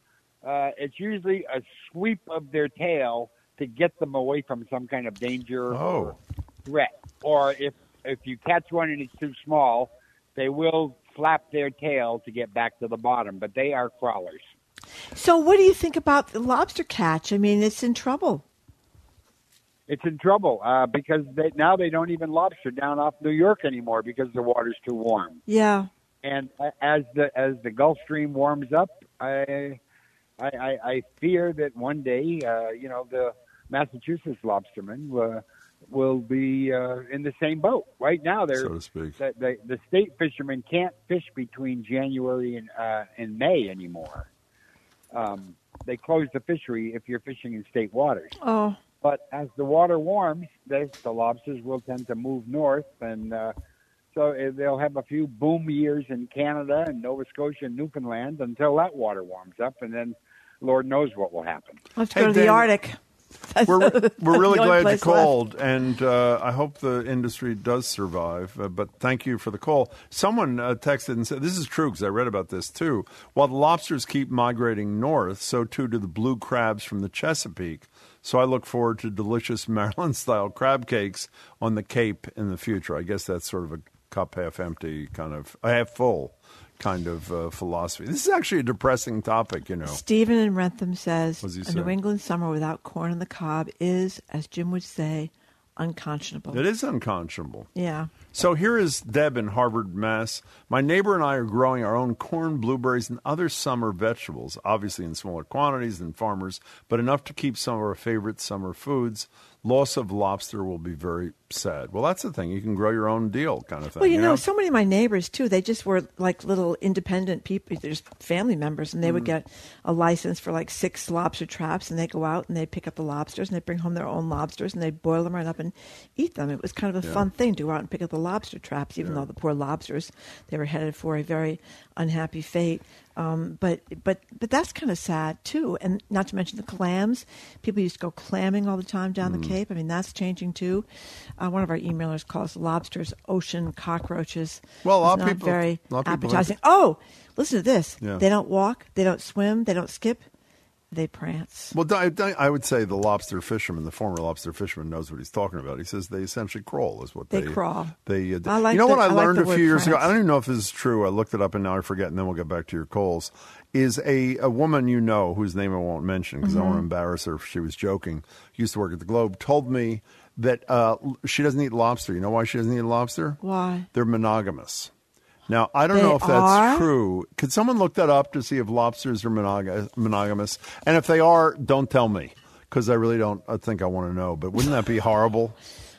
Yeah, I thought they were philanderers, but by the way, if they're monogamous, then you just eat both of them. I mean, that's another. I mean, just so it's not so there's no suffering in the family. So what is it left alone? That's that was right. my point, obviously. Let's go to Pete and Holden. What's your deal? Hey, guys, thanks for taking my call. Sure. Sure. A couple things. Hold on, let me get you off speaker. I apologize. That's okay. We're not going anywhere. Go ahead. You know, the corn's already started to change. And, you know, I've got friends of mine that have been growing corn for 150, 200 years. And, you know, the heat is so bad early now that they grow a different variety of corn in the beginning of the season that is genetically the same as their other corn. They literally go to Stockbridge at UMass to get their corn genetically changed because it's too hot for early corn. You know, the old expression, knee-high by 4th of July, is long, long gone.